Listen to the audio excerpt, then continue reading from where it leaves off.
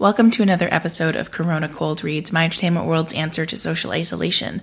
Every Tuesday and Saturday evening at 7 p.m. Eastern, we're getting together on YouTube Live to broadcast a cold reading of a Shakespeare play. Our actors run the gamut from non-professional actors to some of the biggest names in North American classical theater. But what we all have in common is just a really genuine love of Shakespeare. And in these uncertain, really genuinely scary times, what makes us feel better is getting together and listening to the text and exploring these stories together. So hopefully these episodes will bring you comfort as well, and you'll enjoy them as much as we enjoyed recording them. All of the videos are available on our YouTube channel, which you just search My Entertainment World, as well as on our website, myentertainmentworld.ca, where you can find the full cast lists, as well as lots of other articles and all of our other content that we have going up all the time. Also, you should follow us on social media, Twitter and Instagram. It's both My Ent World, My ENT World. There you'll be able to see highlights from all of the recordings, as well as you can get the links to watch us live.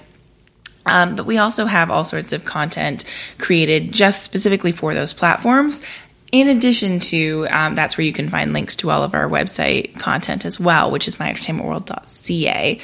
The videos do stay up after the live recording, so you can watch them after the fact, or you can catch the audio version in the podcast feed, which is you just search My Entertainment World in iTunes, and there you'll find all of our different podcast series, where we have the favorite series, the Shakespeare series, the nominee interview series, Corona Cold Reads, Corona Movie Club, Season 1, Episode 1, and the My Entertainment World podcast. Tons of different things happening. There's never been a better time to subscribe to our podcast. We have so much content happening right now. But you're here for Corona Cold Reads for Shakespeare. So these are cold reads for the most part. Our actors did not have more than a day, maybe two, if they're lucky, to look over the text if they wanted to. Most of them didn't have the chance to, so it is just them sitting down and reading it cold. So you'll be able to hear that. There will be some rocky moments and some times when we may have to pause and wonder why somebody's got their Zoom on mute, or you know how things happen. We're all adjusting to these new technologies to cope with what we're going through right now. So I hope you enjoy. So next up is Henry VI Part 2. I really don't know what happens in this one. I think this is the one with the pirates.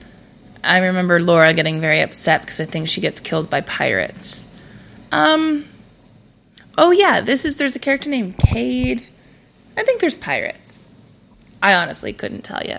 It's Henry VI Part 2. If you haven't watched Henry VI Part 1, maybe go watch that. Either way, we have some very helpful troubadours to help you out at the start of this one. And, if you don't understand, watch the Troubadour's introduction to Henry VI Part 3, and they'll tell you what happens in this, but you should listen anyway. There are some great performances. Jim Hill plays Cade in this one, and Christopher Prentice is back as Henry VI. So, enjoy. 1, 2, 3, 4.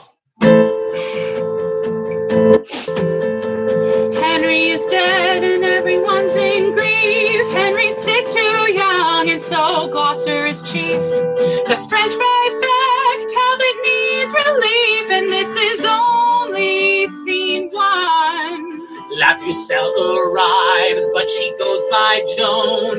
This lady soldier has them all grown. She says she sees spirits, but only on her own. She kicks Charles' ass, But he likes it. then she proves herself, Driving Talbot's forces away. But the French get drunk, and the English reclaim the day. Meanwhile, back at court, some thirsty business brews. Richard's prickly 'cause he claims the throne was his to lose. Somerset's anger blooms when he hears the news. It's causing quite the carnation. So Henry gives this dick his own dukedom. A move not thought very prudent by some, plucks a red rose. Oh my God, so dumb. Yeah, this definitely won't come back to bite him in the ass. Joan is once again driving Talbot away. She brings Burgundy back. She would have preferred a full-bodied Cabernet. Talbot's left stranded with not enough men. He's surrounded by the French again. He's fight alongside his kin. Will this battle never end? So on the fields of Bordeaux, Talbot died alone. These men and their roses fighting over a throne will allow the French, led by Joan, to reclaim what's geographically theirs. Wait, what's happening in France? Okay, the French and the English keep going back and forth, winning and losing over the same counties. Okay, so what happened to Talbot? Oh, he died. Yeah. Because York and Somerset couldn't agree on who was going to send him their army. Yes, it's all their fault, I think. Okay. And where's Gloucester? What's he been doing this whole time? He's fine. He's going to be okay. Yeah, don't worry about him. So York is in France now. Yes, and he's brought his army before the witch Joan. Okay. But Joan's spirits have ghosted, and she's easily caught. She's judged by York and burned there on the spot. I think we can all definitely agree that the sexist rhetoric in this play around Joan is really heinous. Suffolk holds Princess Margaret under duress. Who's he? Oh, he's new. Yeah. This plot is a mess. So Meg and Henry will marry in Suffolk's game of chess is very much underway. France agrees to a truce, no more clowning around.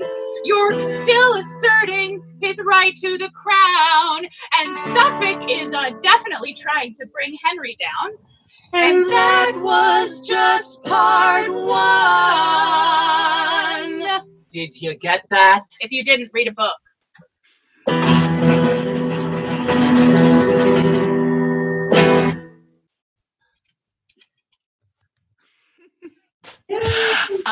Okay, amazing. I love you guys. Many apologies to the troubadours for almost cutting them from the performance. Now it's time for Act 1, Scene 1. London, the palace, flourish of trumpets. Enter King Henry VI, Gloucester, Salisbury, Warwick, and Cardinal on one side, Queen Margaret, Suffolk, York, Somerset, and Buckingham on the other. As by your high imperial majesty, I had in charge at my depart for France as procurator to your excellence to marry Princess Margaret for your grace. So, in the famous ancient city tours, in presence of the kings of France and Sicily, the Dukes of Orléans, Colbert, Breton, and Alençon, 7 earls, 12 barons, and 20 reverend bishops, I have performed my task and was espoused. And humbly now, upon my bended knee, in sight of England and her lordly peers, deliver up my title in the Queen to your most gracious hands, that are the substance of that great shadow I did represent. The happiest gift that ever Marquess gave, the fairest queen that ever king received. Suffolk, arise. Welcome, Queen Margaret. I can express no kinder sign of love than this kind kiss. O Lord, that lends me life, lend me a heart replete with thankfulness, for thou hast given me in this beauteous face a world of earthly blessings to my soul, if sympathy of love unite our thoughts. Great King of England, and my gracious Lord, the mutual conference that my mind hath had by day, by night, waking and into my dreams, in courtly company or at my beads, with you, mine alder-leafest sovereign, makes me the bolder to salute my king with ruder terms, such as my wit affords, and overjoy of heart doth minister. Her sight did ravish, but her grace and speech, her words clad with wisdom's majesty, makes me from wandering fall to weeping joy. Such is the fullness of my heart's content. Lords, with one cheerful voice, welcome, my love. Long live Queen Margaret, England's happiness. Happiness. We thank you all. Flourish. My Lord Protector, so it please your grace, here are the articles of contracted peace between our sovereign and the French King Charles for 18 months, concluded by consent. Imprimis, it is agreed between the French King Charles and William de la Pole, Marquess of Suffolk, ambassador for Henry, King of England, that the said Henry shall espouse the Lady Margaret, daughter unto Regnier, King of Naples, Sicilia, and Jerusalem, and crown her Queen of England ere the 30th of May next ensuing. Item, that the Duchy of Anjou and the County of Maine shall be released and delivered to the King her father. Lets the paper fall. Uncle, how now? Pardon me, gracious lord. Some sudden qualm hath struck me at the heart and dimmed mine eyes, that I can read no further.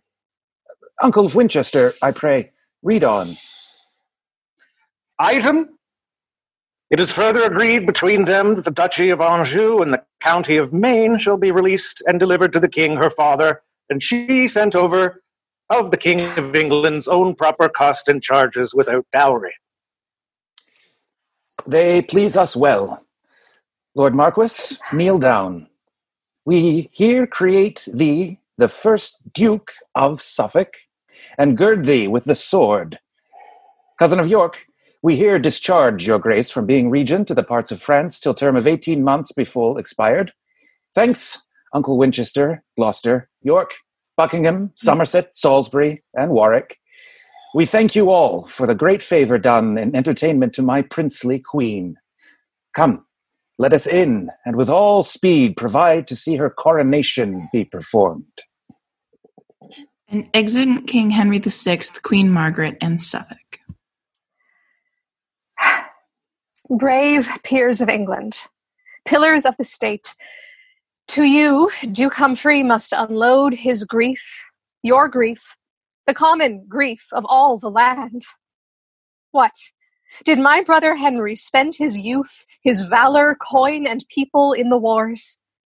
Did he so often lodge in the open field, in winter's cold and summer's parching heat, to conquer France, his true inheritance? And did my brother Bedford toil his wits to keep by policy what Henry got?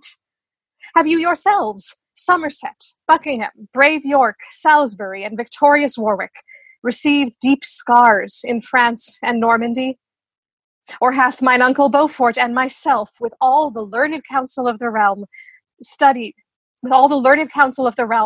so long, sat in the council house early and late, debating to and fro how France and Frenchmen might be kept in awe, and had his highness in his infancy crowned in Paris in despite of foes?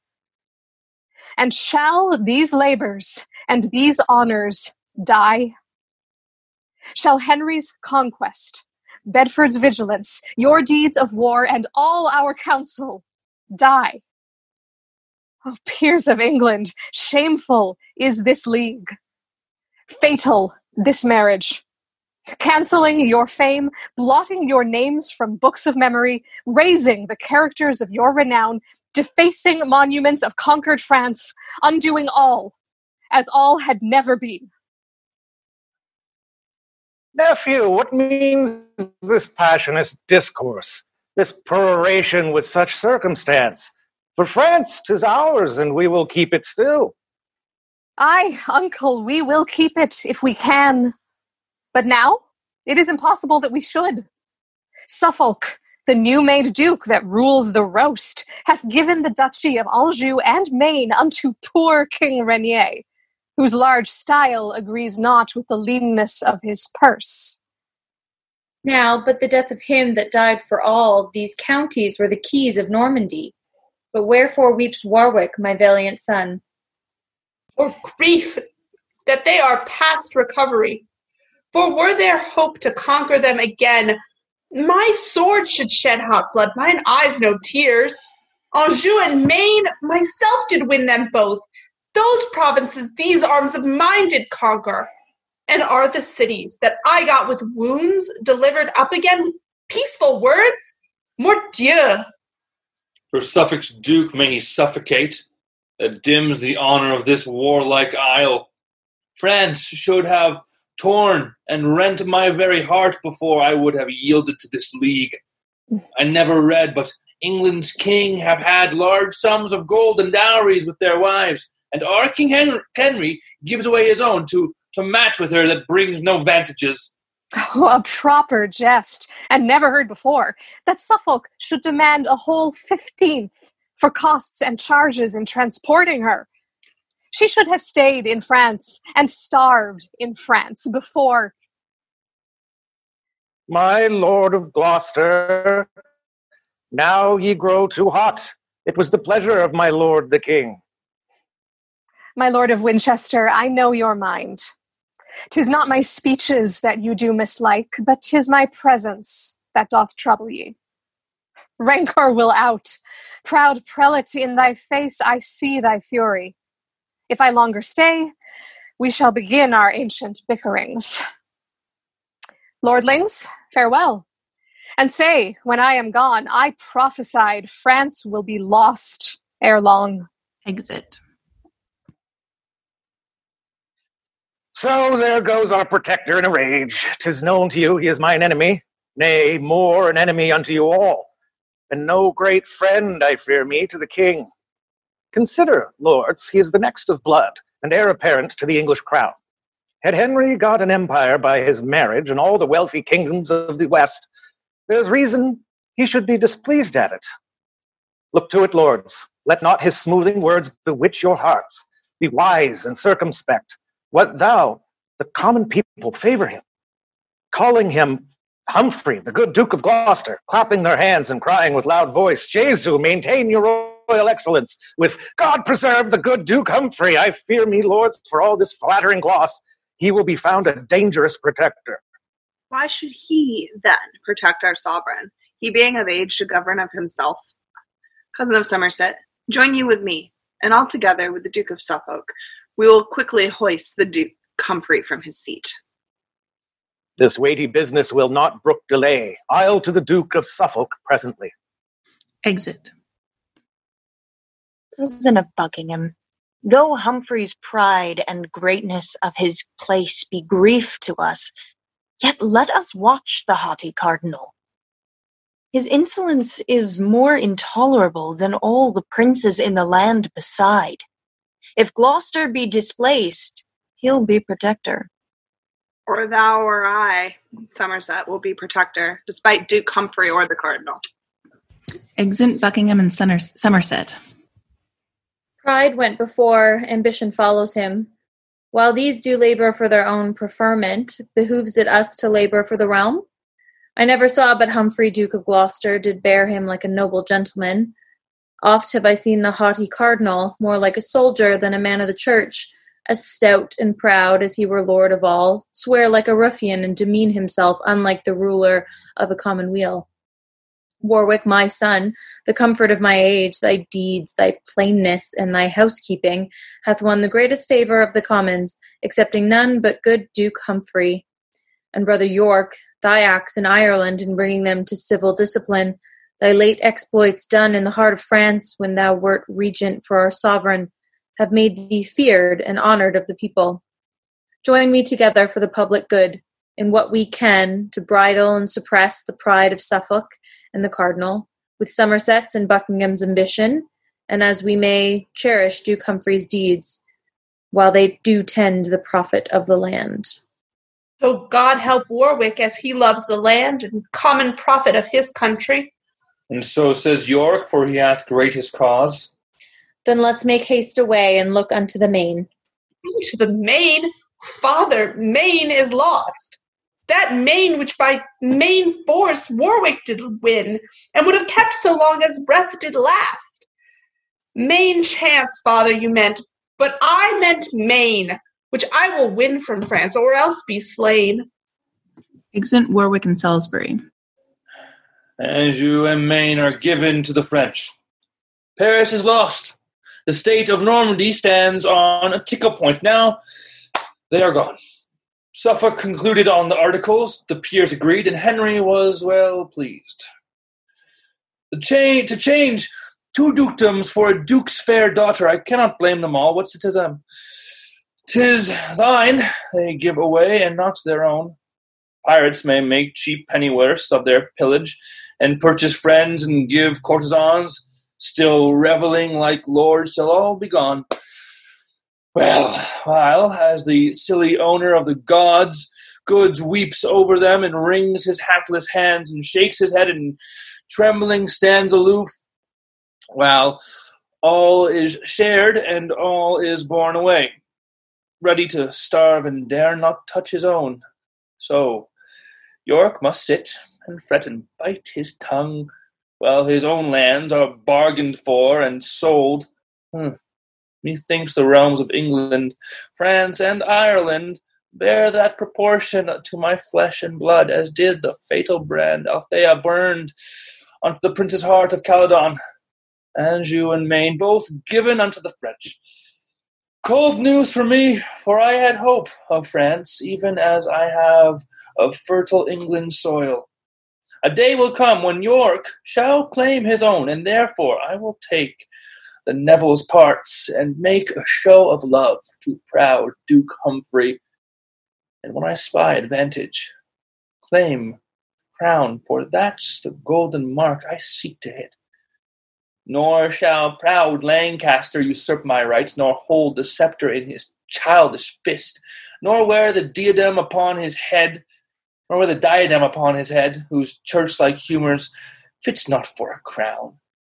Then, York, be still a while, till time to serve, watch thou, and wake when others be asleep, to pry into the secrets of the state, till Henry, surfeiting in joys of love with his new bride and England's dear-bought queen, and Humphrey with the peers be fallen at jars, then will I rise aloft the milk-white rose, with whose sweet smell the air shall be perfumed, and in my standard bear the arms of York, to grapple with the house of Lancaster, and perforce, I'll make him yield the crown, whose bookish rule hath pulled fair England down.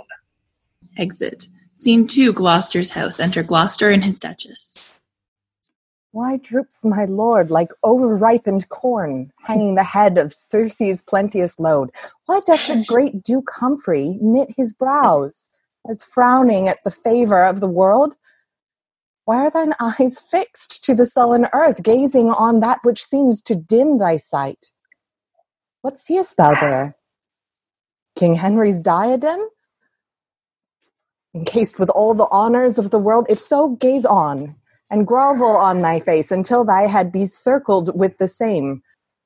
Put forth thy hand, reach at the glorious gold. What, is it too short? I'll lengthen it with mine. And having both together heaved it up, we'll both together lift our heads to heaven, and never more abase our sight so low as to vouchsafe one glance unto the ground. Oh, Nell, sweet Nell, if thou dost love thy lord, banish the canker of ambitious thoughts. And may that thought, when I imagine ill against my king and nephew, virtuous Henry, be my last breathing in this mortal world. My troublous dream this night doth make me sad. What dreamed, my lord? Tell me, and I'll requite it with sweet rehearsal of my morning's dream. Methought this staff, mine office badge in court, was broke in twain, by whom I have forgot, but as I think it was by the cardinal. And on the pieces of the broken wand were placed the heads of Edmund, Duke of Somerset, and William de la Pole, first Duke of Suffolk. This was my dream.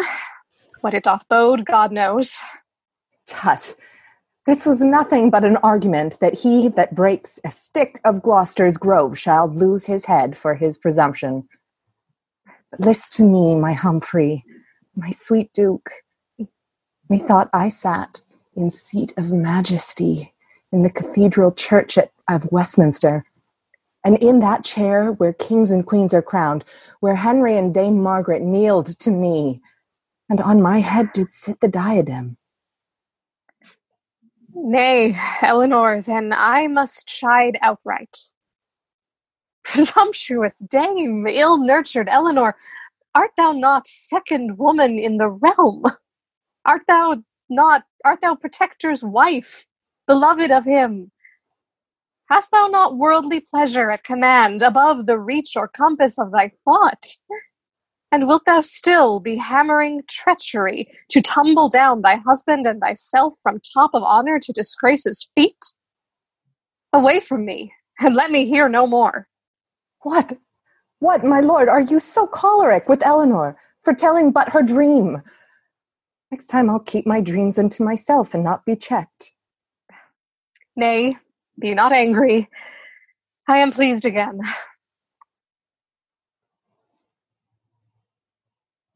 And your messenger. My Lord Protector, 'tis with highness' pleasure you do prepare to ride unto St. Albans, whereas the king and queen do mean to hawk. I go. Come, Nell, thou wilt ride with us. Yes, my good lord, I'll follow presently. Exeunt Gloucester and messenger. Follow I must. I cannot go before, while Gloucester bears this base and humble mind. Were I a man, a duke, and next of blood, I would remove these tedious stumbling blocks and smooth my way upon their headless necks. And being a woman, I will not be slack to play my part in fortune's pageant. Where are you there, Sir John? Nay, fear me not. Man, we are alone. Here's none but thee and I. Enter Hume.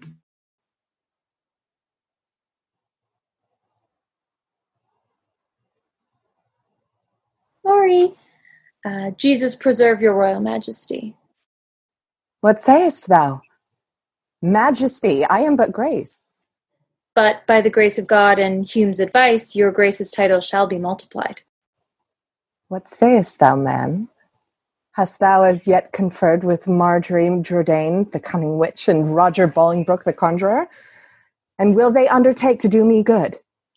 This they have promised, to show your highness a spirit raised from depth of underground, that shall make answer to such questions as by your grace shall be propounded him. It is enough. I'll think upon the question.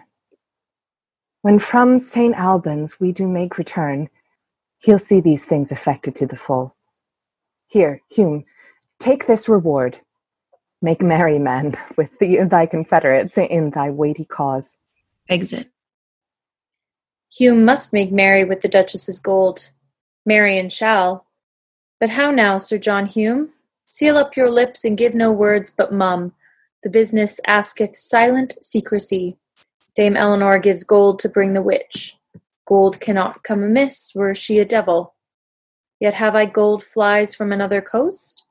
I dare not say, from the rich cardinal and from the great and new-made Duke of Suffolk, yet I do find it so.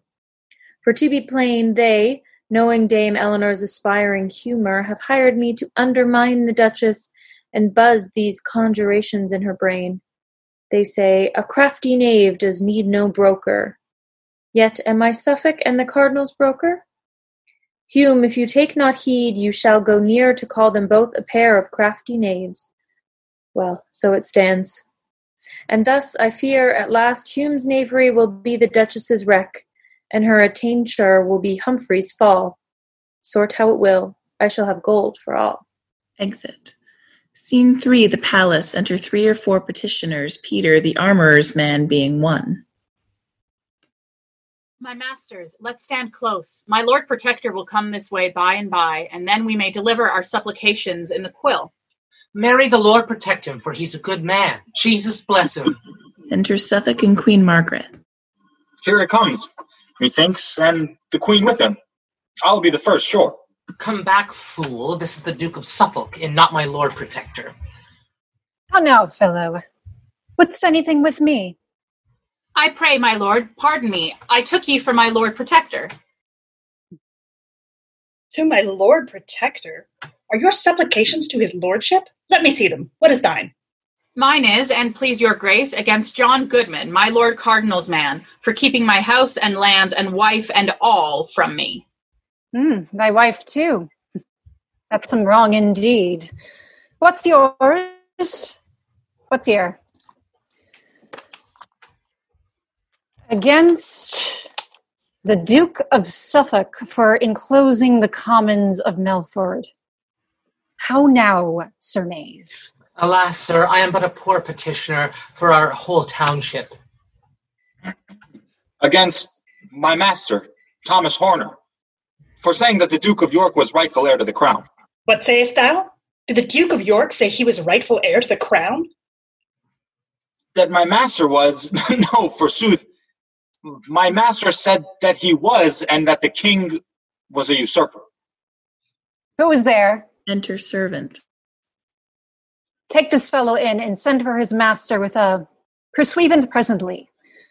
We'll hear more of your matter before the king. Exit servant with Peter.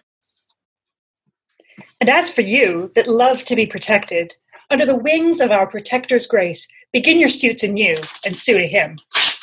Away, base cullions. Suffolk, let them go. Come, let's be gone. Exeunt. My Lord of Suffolk, say, is this the guise? Is this the fashion in the court of England? Is this the government of Britain's Isle, and this the royalty of Albion's king? What shall King Henry be a pupil still under the surly Gloucester's governance? Am I a queen in title and in style, and must be made a subject to a duke? I tell thee, Pole, when in my city tours thou ranst a tilt in honour of my love, then stolest away the ladies' hearts of France, I thought King Henry had resembled thee in courage, courtship, and proportion, but all his mind is bent to holiness, to number Ave Marys in his beads. His champions are the prophets and apostles, his weapons holy saws of sacred writ. His study is his tilt-yard, and his loves are brazen images of canonized saints. I would the college of the cardinals would choose him pope, and carry him to Rome, and set the triple crown upon his head. That were a state fit for his holiness. Madam, be patient. As I was cause your highness came to England, so will I in England work your grace's full content. Beside the haughty protector, have we Beaufort, the imperious churchman, Somerset, Buckingham, and grumbling York, and not least of these, but can do more in England than the king. And he of these that can do most of all cannot do more in England than the Nevilles. Salisbury and Warwick are no simple peers. Not all these lords do vex me half so much as that proud dame, the Lord Protector's wife. She sweeps it through the court with troops of ladies, more like an empress than Duke Humphrey's wife. Strangers in court do take her for the queen. She bears a duke's revenues on her back, and in her heart she scorns our poverty. Shall I not live to be avenged on her? Contemptuous, base-born callot as she is, she vaunted amongst her minions the other day the very train of her worst-wearing gown was better worth than all my father's lands till Suffolk gave 2 dukedoms for his daughter. Madam, myself have limed a bush for her, and placed a choir of such enticing birds that she will light to listen to the lays, and never mount to trouble you again. So let her rest, and, madam, list to me, for I am bold to counsel you in this, although we fancy not the cardinal, yet must we join with him and with the lords, till we have brought Duke Humphrey in disgrace. As for the Duke of York, this late complaint will make but little for his benefit, so, one by one, we'll weed them all at last, and you yourself shall steer the happy helm. Sound a Senate. Enter King Henry VI, Gloucester Cardinal, Buckingham, York, Somerset, Salisbury, Warwick, and the Duchess. For my part, noble lords, I care not which, or Somerset or York, all's one to me. If York have ill demeaned himself in France, then let him be denied the regentship. If Somerset be unworthy of the place, let York be regent. I will yield to him. Whether your grace be worthy, yea or no, dispute not that. York is the worthier. Ambitious Warwick, let thy betters speak. The cardinal's not my better in the field. All in this presence are thy betters, Warwick. Warwick may live to be the best of all. Peace, son, and show some reason, Buckingham, why Somerset should be preferred in this. Because the king, forsooth, will have it so. Madam, the king is old enough himself to give his censure. These are no woman's matters. If he be old enough, what needs your grace to be protector of his excellence? Madam, I am protector of the realm, and at his pleasure will resign my place. Resign it then, and leave thine insolence. Since thou art king, as who is king but thou? The Commonwealth hath daily run to wreck. The Dauphin hath prevailed beyond the seas, and all the peers and nobles of the realm have been as bondmen to thy sovereignty.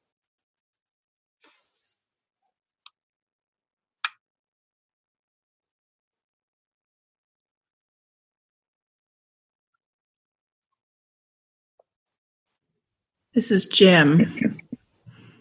Jim, are you there? Does anyone have eyes on Jim? There he is. He's on. You're there. I unmuted. Sorry. I was on mute.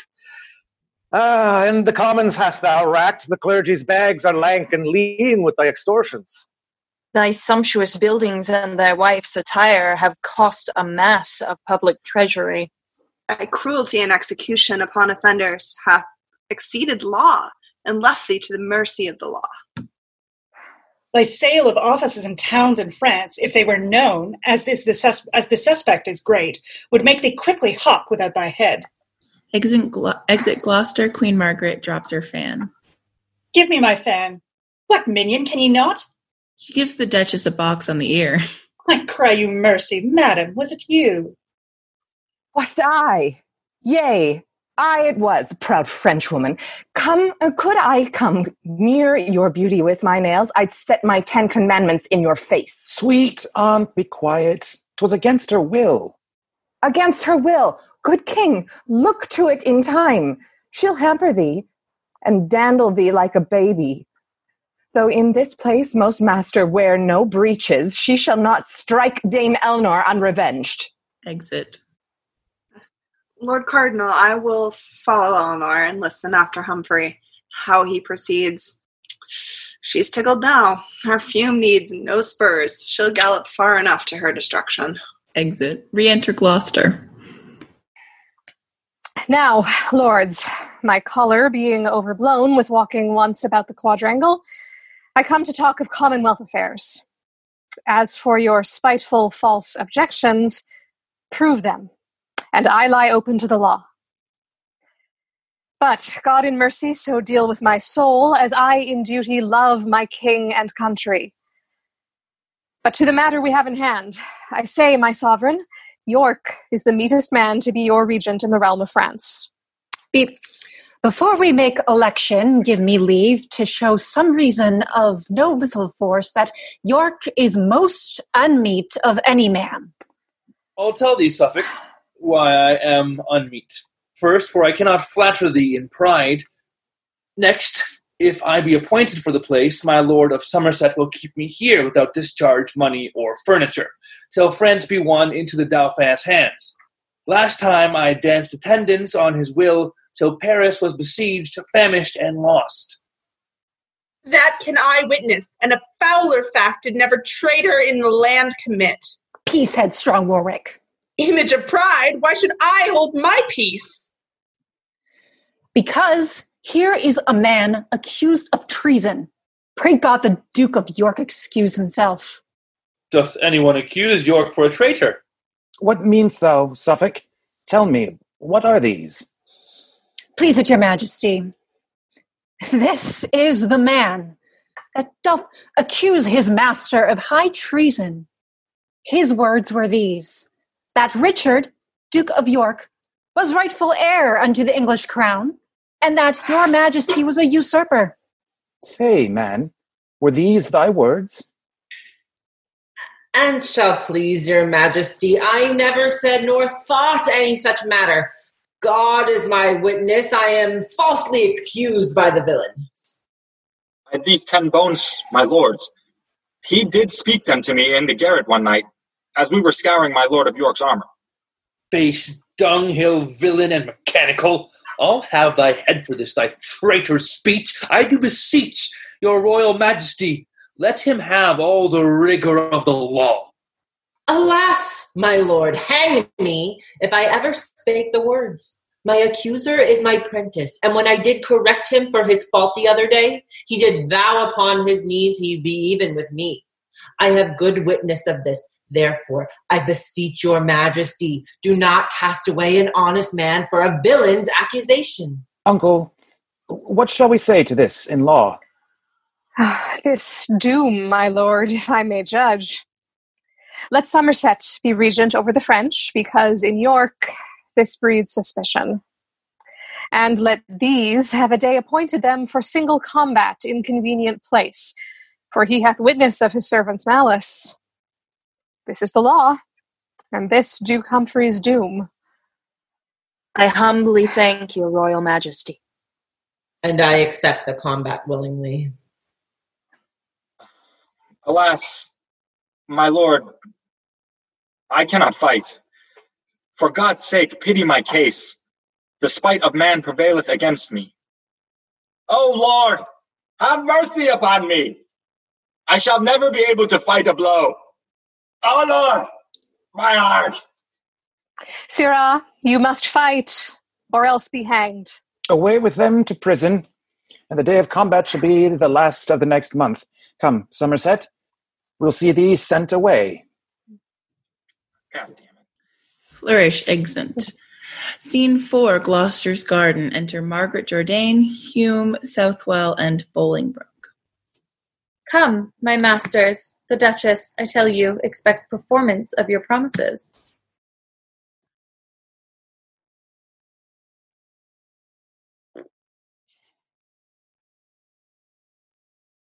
Bolingbroke.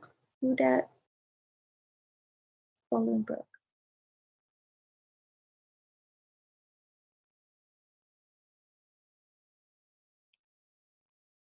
Hillary, are you here? Yep. Sorry, I forgot that was me. First line, Master Hume. Okay, sorry. Master Hume, we are therefore provided. Will her ladyship behold and hear our exorcisms? Aye, what else? Fear you not her courage? I have heard her reported to be a woman of an invincible spirit, but it shall be convenient, Master Hume, that you be by her aloft, while we be busy below. And so I pray you go in God's name and leave us. Exit Hume. Mother Jourdain, be you prostrate and grovel on the earth. John Southwell, read you, and let us to our work. Enter the Duchess aloft, Hume following. Well said, my masters, and welcome all. To this gear the sooner the better. Patience, good lady. Wizards know their times. Deep night, dark night, the silent of the night, the time of night when Troy was set on fire, the time when screech owls cry and band dogs howl, and spirits walk and ghosts break upon their graves. That time best fits the work we have in mind. Madam, sit you, and fear not. Whom we raise, we will make fast within a hallowed verge. Here they do the ceremonies belonging and make the circle. Bolingbroke or Southwell reads. Thunder, lightning, terrible things. Spirits riseth.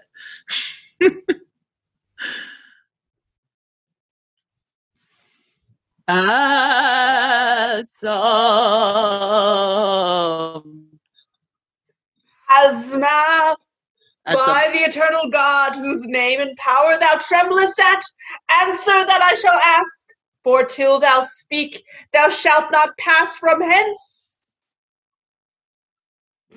Ask what thou wilt, that I had said and done. First of the king, what shall of him become? The Duke yet lives, that Henry shall depose, but him outlive and die a violent death. As the spirit speaks, Southwell writes the answer. What fates await the Duke of Suffolk? By water he shall die and take his end. And what shall befall the Duke of Somerset? Let him shun castles. Safer shall he be upon the sandy plains than where castles mounted stand. Have done, for more I can hardly endure. Descend to darkness and the burning lake, false fiend avoid. Thunder and lightning, exit spirit. Enter York and Buckingham with their guard and break in. Lay hands upon these traitors and their trash. Beldam, I think we watched you at an inch. What? Madam, are you there? The king and Commonwealth are deeply indebted for this piece of pains. My Lord Protector will, I doubt it not, see you well guerdoned for these good deserts. Not half so bad as thine to England's king, injurious duke that threats where's no cause. True, madam, none at all. What call you this? Away with them. Let them be clapped up close and kept asunder. You, madam, shall with us. Stafford, take her to thee. Exeunt above Duchess and Hume guarded. We'll see your trinkets here all forthcoming. All away! Exeunt guard with Margaret Jourdain, Southwell and company. Lord Buckingham, methinks you watched her well. A pretty plot, well chosen to build upon. Now, pray, my lord, let's see the devil's writ. What have we here? Reads. The Duke yet lives, that Henry shall depose, but him outlive and die a violent death. Why, this is just. A toi, Ramos Vizir Posse. Well, to the rest. Tell me what fate awaits the Duke of Suffolk. By water shall he die and take his end. What shall betide the Duke of Somerset? Let him shun castles. Safer shall he be upon the sandy plains than where castles mounted stand. Come, my lords. These oracles are hardly attained and hardly understood. The king is now in progress towards St. Albans. With him and the husband of this lovely lady, thither go these news. As fast as horse can, carry them. A sorry breakfast for my Lord Protector. The grace shall give me leave, my Lord of York, to be the post, in hope of his reward. At your pleasure, my good lord. Who's within there? Ho! Enter a serving man. Invite my lords of Salisbury and Warwick to sup with me tomorrow night. Away! Exeunt. Act 2, Scene 1, St. Albans. Enter King Henry VI, Queen Margaret, Gloucester, Cardinal, and Suffolk, with falconers hallowing. Believe me, lords, for flying at the brook, I saw not better sport these 7 years' day. Yet, by your leave, the wind was very high, and 10 to 1, old Joan had not gone out. But what a point, my lord, your falcon made, and what a pitch she flew above the rest, to see how God in all his creatures works. Yea, man and birds are fain of climbing high. No marvel, an it like your majesty. My Lord Protector's hawks do tower so well. They know their master loves to be aloft, and bears his thoughts above his falcon's pitch. My lord, 'tis but a base ignoble mind that mounts no higher than a bird can soar. I thought as much. He would be above the clouds. Ay, my lord cardinal, how think you that? Were it not good your grace could fly to heaven? The treasury of everlasting joy. Thy heaven is on earth. Thine eyes and thoughts beat on a crown. The treasure of thy heart, pernicious protector, dangerous peer, that smoothed it so with the king and commonweal. What, cardinal? Is your priesthood grown peremptory? Tantene animus celestibus ire? Churchmen so hot. Good uncle, hide such malice. With such holiness, can you do it? No malice, sir. No more than well becomes so good a quarrel and so bad a peer. As who, my lord? Why, as you, my lord. And it like your lordly lord protectorship. Why, Suffolk, England knows thine insolence. And thy ambition, Gloucester. I prithee peace, good queen, and wet not on these furious peers, for blessed are the peacemakers on earth. Let me be blessed for the peace I make against this proud protector with my sword. Oh, faith, holy uncle, would 'twere come to that. Marry when thou darest. Make up no factious numbers for the matter. In thine own person answer thy abuse. I, where thou darest not peep, and if thou darest, this evening on the east side of the grove. How now, my lords? Believe me, cousin Gloucester, had not your man put up the foul so suddenly, we had had more sport. Mm-hmm. Come with thy two-hand sword. True, uncle. Are ye advised? The east side of the grove? Cardinal, I am with you. Why, how now, Uncle Gloucester? Talking of hawking, nothing else, my the lord. east side of the grove? Now, by God's mother, priest, I'll shave your crown for this, or all my fence shall fail. Oh.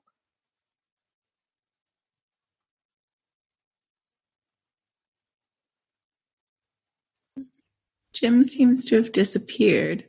Ah. So he says some Latin things, and then protect yourself. The winds grow high, so do your stomachs, lord. Protector, see to protect yourself. The winds grow high, so do your stomachs, lord. How irksome is this music to my heart. When such strings jar, what hope of harmony?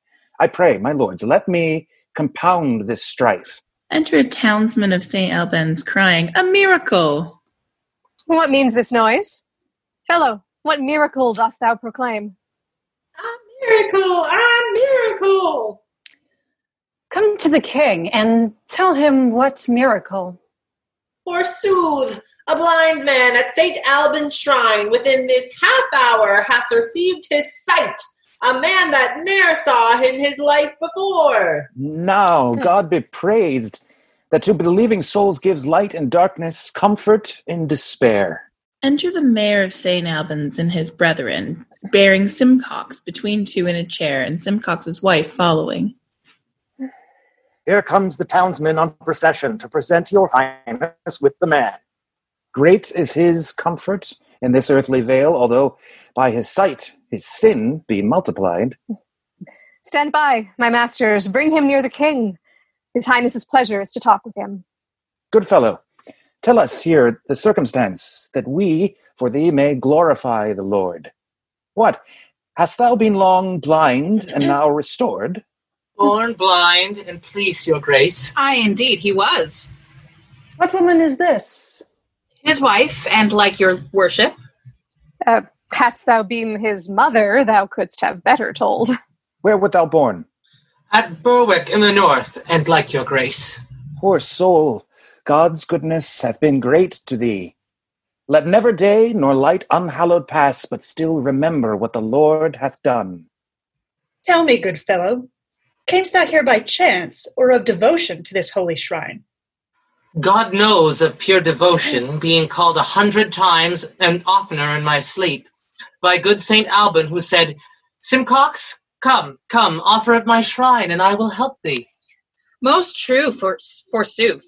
And many time and oft myself have heard a voice to call him so. What, art thou lame? Aye, God Almighty help me. How camest thou so? A fall off of a tree. A plum tree, master. How long hast thou been blind? Born so, master. What, and wouldst climb a tree? But that in all my life, when I was a youth. Too true, and bought his climbing very dear. Mass, thou lovest plums well, that wouldst venture so. Alas, good master, my wife desired some damsons, and made me climb with danger of my life. A subtle knave, but yet it shall not serve. Let me see thine eyes. Wink now. Now open them. In my opinion, yet thou seest not well. Yes, master, clear as day, I thank God and St. Alban. Say'st thou me so? What colour is this cloak of? Oh, red, master, red as blood. Why, that's well said. What colour is my gown of? Black, forsooth, coal black as jet. Why then, thou knowest what colour jet is of? And yet I think jet did he never see. But cloaks and gowns before this day, a many. Never before this day in all my life, in all his life. Tell me, sirrah, what's my name? Alas, master, I know not. What's his name? I know not. Nor his? No, indeed, master. What's thine own name? Saunders Simcox, and it please you, master. Then, Saunder, sit there, the lyingest knave in Christendom. If thou hadst been born blind, thou mightst as well have known all our names, as thus to name the several colours we do wear. Sight may distinguish of colours, but suddenly to nominate them all, it is impossible. My lords, St. Alban here hath done a miracle, and would ye not think his cunning to be great that could restore this cripple to his legs again? Oh, master, that you could. My masters of St. Albans, have you not beadles in your town and things called whips? Yes, my lord, if it please your grace. Then send for one, presently. Sirrah, go fetch the beetle, hither straight. Exit an attendant. Now fetch me a stool hither by and by. Now, sirrah, if you mean to save yourself from whipping, leap me over this stool and run away. Alas, master, I am not able to stand alone. You go about to torture me in vain. Enter a beetle with whips. Well, sir, we must have you find your legs. Sirrah Beetle, whip him till he leap over that same stool. I will, my lord. Come on, sirrah. Off with your doublet, quickly. Alas, master, what shall I do? I am not able to stand. After the beetle hath hit him once, he leaps over the stool and runs away, and they follow and cry, "A miracle!" Oh, God! Seest thou this, and bearest so long? It made me laugh to see the villain run. Follow the knave and take his drab away. Alas, sir, we did it for pure need. Let them be whipped through every market town till they come to Berwick, from whence they came. Exit wife, beetle, mare, and company. Duke Humphrey has done a miracle today. True. Made the lame to leap and fly away. Oh, but you have done more miracles than I. You made in a day, my lord, whole towns to fly. Enter Buckingham. What tidings with our cousin Buckingham? Such as my heart doth tremble to unfold. Sort of naughty persons, lewdly bent, under the countenance and confederacy of Lady Eleanor, the protector's wife, the ringleader and head of all this rout, have practiced dangerously against your state, dealing with witches and with conjurers, whom we have apprehended in the fact, raising up wicked spirits from underground, demanding of King Henry's life and death, and other of your highness's privy council, as more at large your grace shall understand. And so, my lord protector, by this means your lady is forthcoming yet at London. This news, I think, hath turned your weapon's edge. 'Tis like, my lord, you will not keep your hour. Ambitious churchman, leave to afflict my heart. Sorrow and grief have vanquished all my powers. And vanquished as I am, I yield to thee, or to the meanest groom. Oh, God! What mischiefs work the wicked ones, heaping confusion on their own heads thereby. Gloucester, see here the tainture of thy nest, and look thyself be faultless, thou wert best. Madam, for myself to heaven do I appeal, how I have loved my king and commonweal. And for my wife, I know not how it stands. Sorry am I to hear what I have heard. Noble she is. But if she have forgot honour and virtue, and conversed with such as like to pitch, defile nobility, I banish her, my bed and company, and give her as prey to law and shame that hath dishonoured Gloucester's honest name. Well, for this night we will repose us here. Tomorrow, toward London back again, to look into this business thoroughly, and call these foul offenders to their answers, and poise the cause and justice equal scales, whose beams stand sure, whose rightful cause prevails. Flourish, exeunt. Scene 2, London, York's Garden. Enter York, Salisbury, and Warwick. Now, my good lords of Salisbury and Warwick, our simple supper ended, give me leave in this close walk to satisfy myself in craving your opinion of my title, which is infallible, to England's crown. My lord, I long to hear it at full. Sweet York, begin, and if thy claim be good, the Nevilles are thy subjects to command.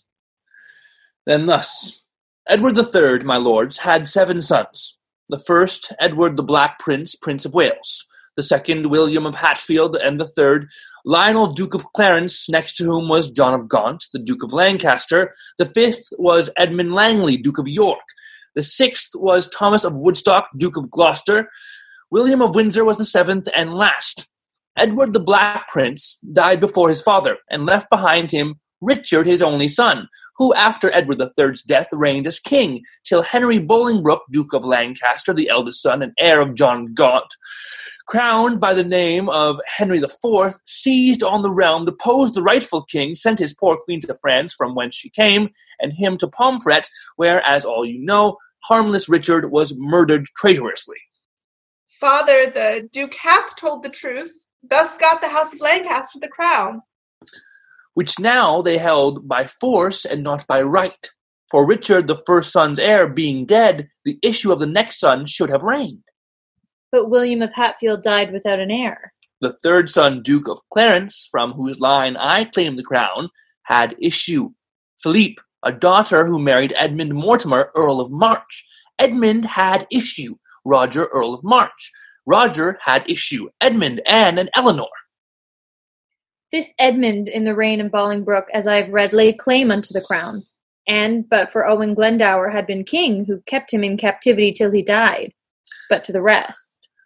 His eldest sister, Anne, my mother, being heir unto the crown, married Richard, Earl of Cambridge, who was son to Edmund Langley, Edward III's fifth son. By her I claim the kingdom. She was heir to Roger, Earl of March, who was the son of Edmund Mortimer, who married Philippe, sole daughter unto Lionel, Duke of Clarence. So, if the issue of the elder son succeed before the younger, I am king. What plain proceeding is more plain than this? Henry doth claim the crown from John of Gaunt, the fourth son. York claims it from the third. Till Lionel's issue fails, his should not reign. It fails not yet, but flourishes in thee and in thy sons, fair slips of such a stock. Then, Father Salisbury, kneel we together, and in this private plot be we the first that shall salute our rightful sovereign with honor of his birthright to the crown. Long live our sovereign Richard, England's king. We thank you, lords, but I am not your king till I be crowned, and that my sword be stained with heart blood of the house of Lancaster, and that's not suddenly to be performed, but with advice and silent secrecy. Do you, as I do in these dangerous days, wink at the Duke of Suffolk's insolence, at Beaufort's pride, at Somerset's ambition, at Buckingham and all the crew of them, till they have snared the shepherd of the flock, that virtuous prince, the good Duke Humphrey, 'tis that they seek, and they, in seeking that, shall find their deaths, if York can prophesy. My lord, my lord, break we off? We know your mind at full. My heart assures me that the Earl of Warwick shall one day make the Duke of York a king. And Neville, this I do assure myself. Richard shall live to make the Earl of Warwick the greatest man in England, but the king. Excellent. Scene 3, a hall of justice. Sound trumpets enter King Henry VI, Queen Margaret, Gloucester, York, Suffolk, and Salisbury. The Duchess, Margaret Jourdain, Southwell, Hume, and Bolingbroke under guard. Stand forth, Dame Elmore Cobham, Gloucester's wife. In sight of God and us, your guilt is great. Receive the sentence of the law for sins such as by God's book are adjudged to death. You four, from hence to prison back again, from thence unto the place of execution. The witch in Smithfield shall be burned to ashes, and you three shall be strangled on the gallows. You, madam, for you are more nobly born, despoiled of your honour in your life, shall, after 3 days' open penance done, live in your country here in banishment, with Sir John Stanley in the Isle of Man. Welcome is banishment. Welcome were my death. Eleanor, the law thou seest hath judged thee.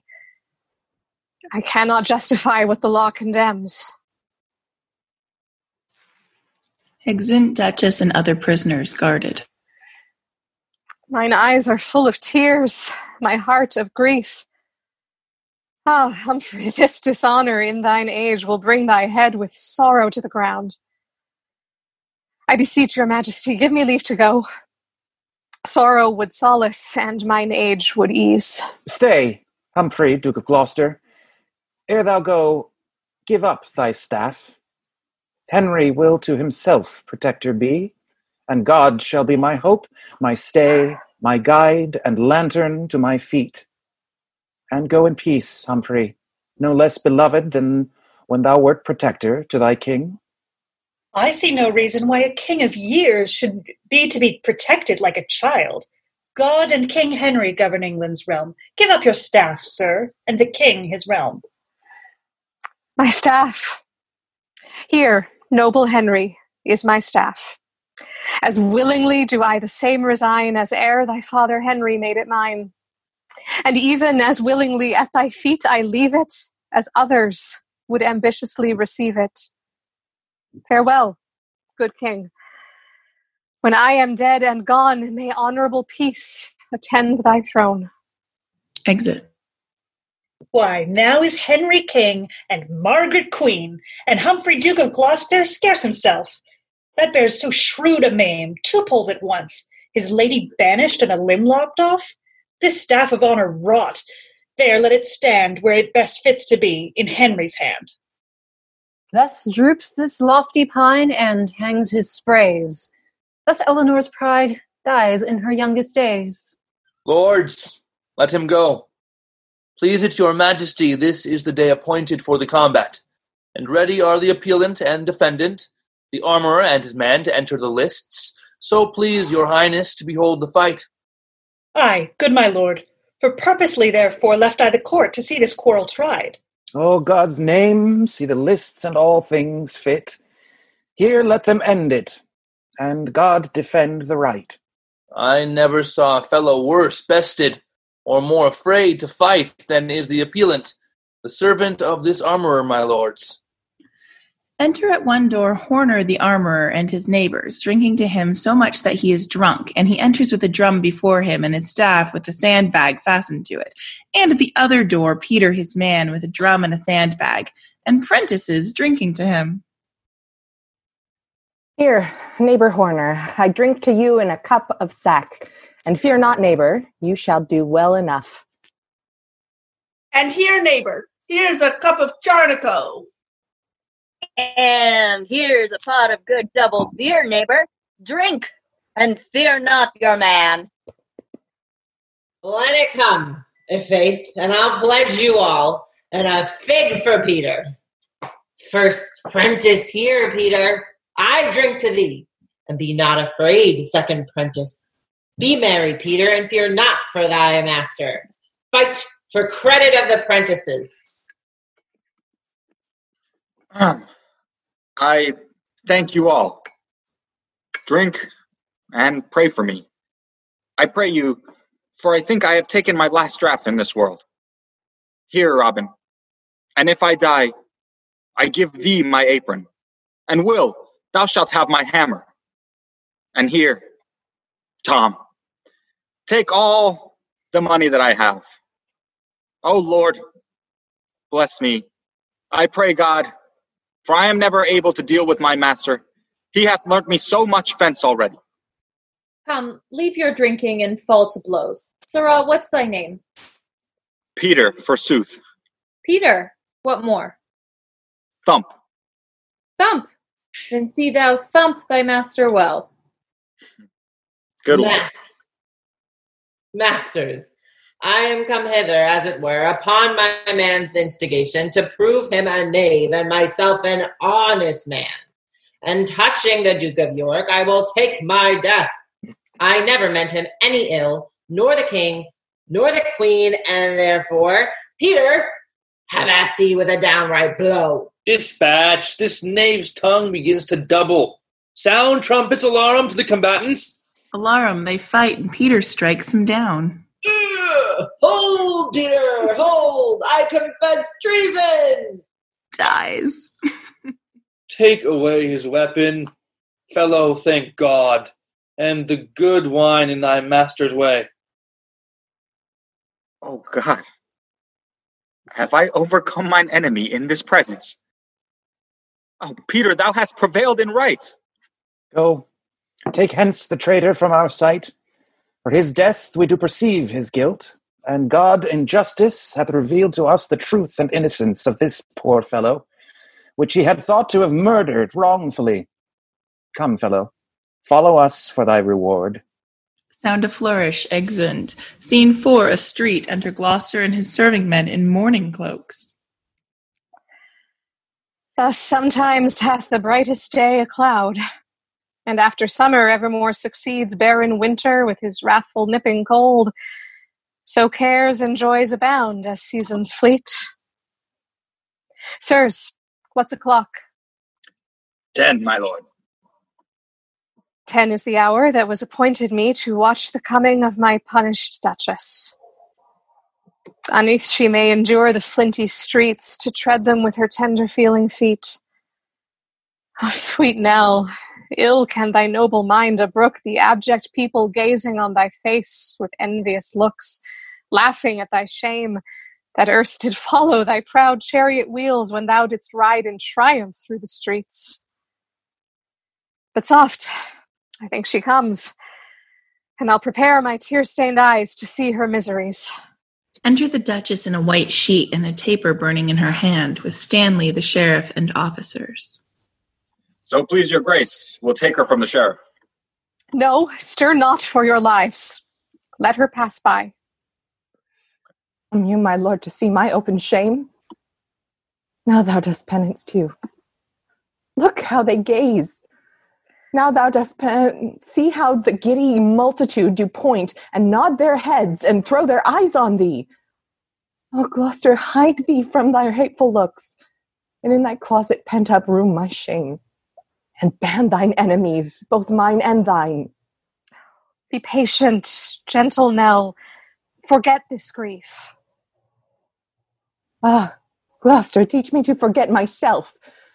For whilst I think I am thy married wife, and thou a prince, protector of this land, methinks I should not thus be led along, mailed up in shame with papers on my back, and followed with a rabble that rejoice to see my tears and hear my deep-bed groans. The ruthless flint doth cut my tender feet, and when I start, the envious people laugh and bid me be advised how I tread. Ah, Humphrey, can I bear this shameful yoke? Trust thou that ere I'll look upon the world, or count them happy that enjoy the sun? No. Dark shall be my light, and night my day. To think upon my pomp shall be my hell. Sometime I'll say, I am Duke Humphrey's wife, and he a prince and ruler of the land. Yet so he ruled, and such a prince he was, as he stood by, whilst I, his forlorn duchess, was made a wonder and a pointing stock to every idle rascal follower. But be thou mild, and blush not at my shame, nor stir at nothing till the axe of death hang over thee, as sure it shortly will. For Suffolk, he that can do all in all with her that hateth thee, and hates us all, and York, and impious Beaufort, that false priest, have all lined bushes to betray thy wings. and fly thou how thou canst. They'll tangle thee. But fear not thou until thy foot be snared, nor never seek prevention of thy foes. Ah, Nell, forbear. Thou aimest all awry. I must offend before I be attainted. And had I 20 times so many foes, and each of them had 20 times their power, all these could not procure me any scathe so long as I am loyal, true, and crimeless. Wouldst have me rescue thee from this reproach? Why, yet thy scandal were not wiped away, but I in danger for the breach of law. Thy greatest help is quiet, gentle Nell. I pray thee, sort thy heart to patience. These few days' wonder will be quickly worn. Enter a herald. I summon your grace to His Majesty's Parliament, holden at Bury the 1st of this next month. And my consent ne'er asked herein before.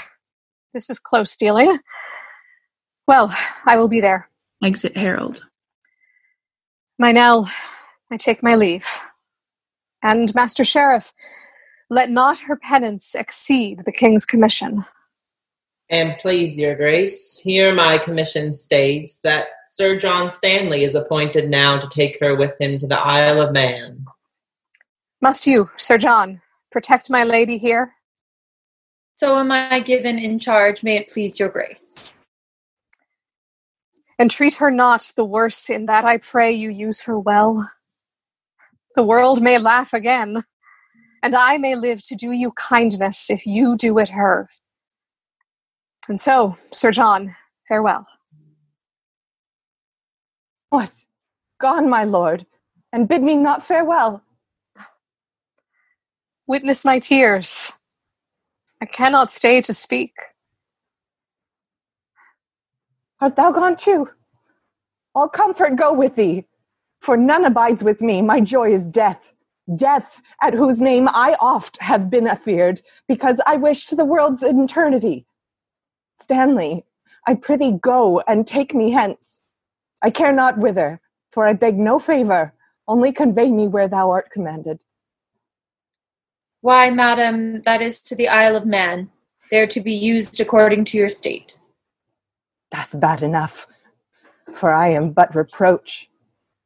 And shall I then be used reproachfully? Like to a duchess and Duke Humphrey's lady, according to that state you shall be used. Sheriff, farewell.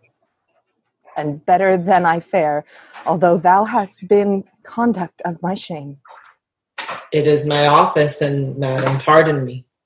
I farewell. Thy office is discharged. Come, Stanley, shall we go? Madam, your penance done, throw off this sheet, and go we to attire you for our journey. My shame will not be shifted with my sheet. No, it will hang upon my richest robes and show itself. Attire me how I can. Go, lead the way. I long to see my prison. Exit. Act 3, Scene 1, the Abbey at Bury's St. Edmunds.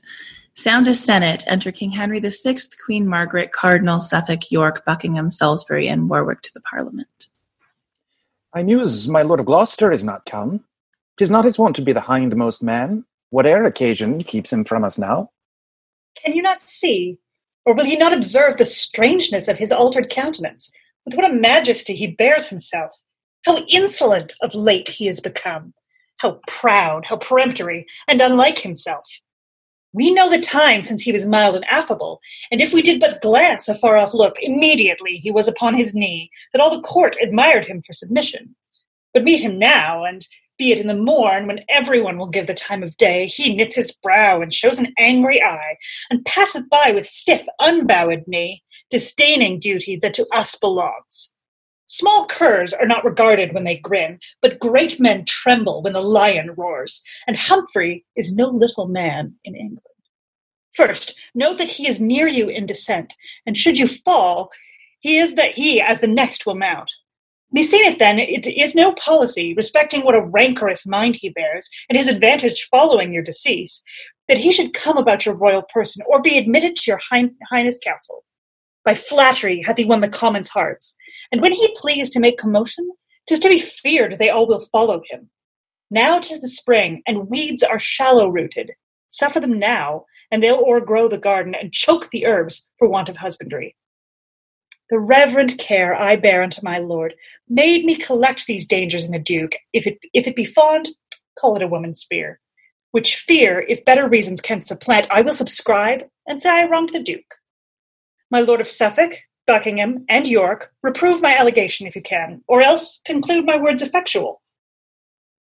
Well hath your highness seen into this duke, and had I first been put to speak my mind, I think I should have told your grace's tale. The Duchess, by his subordination upon my life, began her devilish practices, or if he were not privy to those faults, yet by reputing them of his high descent, as next the king he was successive heir, and such high vaunts of his nobility, did instigate the bedlam brain-sick Duchess by wicked means to frame our sovereign's fall. Smooth runs the water where the brook is deep, and in his simple show he harbours treason. The fox barks not when he would steal the lamb. No, my sovereign Gloucester's a man unsounded yet and full of deep deceit. Did he not, contrary to form of law, devise strange deaths for small offences done?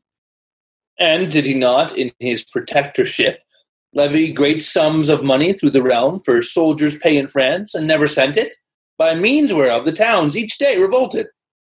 But these are petty faults to faults unknown, which time will bring to light in smooth Duke Humphrey. My lords, at once, the care you have of us to mow down thorns that would annoy our foot is worthy praise. But shall I speak my conscience? Our kinsman Gloucester is as innocent from meaning treason to our royal person as is the sucking lamb or harmless dove. The Duke is virtuous, mild, and too well given to dream on evil or to work my downfall. What's more dangerous than this fond defiance? Seems he a dove? His feathers are but borrowed, for he's disposed as the hateful raven. Is he a lamb? His skin is surely lent him, for he's inclined as is the ravenous wolf. Who cannot steal a shape that means deceit? Take heed, my lord. The welfare of us all hangs on the cutting short of that fraudful man. Enter Somerset. All health unto my gracious sovereign. Welcome, Lord Somerset. What news from France? That all your interest in those territories is utterly bereft you. All is lost. Cold news, Lord Somerset, but God's will be done. Cold news for me, for I had hope of France as firmly as I hope for fertile England. Thus are my blossoms blasted in the bud, and caterpillars eat my leaves away. But I will remedy this gear ere long, or sell my title for a glorious grave. Enter Gloucester. All happiness unto the Lord my king. Pardon, my liege, that I have stayed so long.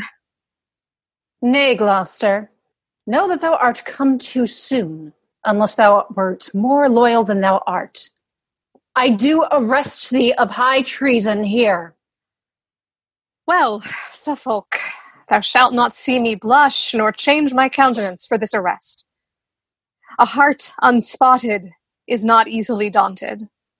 The purest spring is not so free from mud as I am clear from treason to my sovereign. Who can accuse me?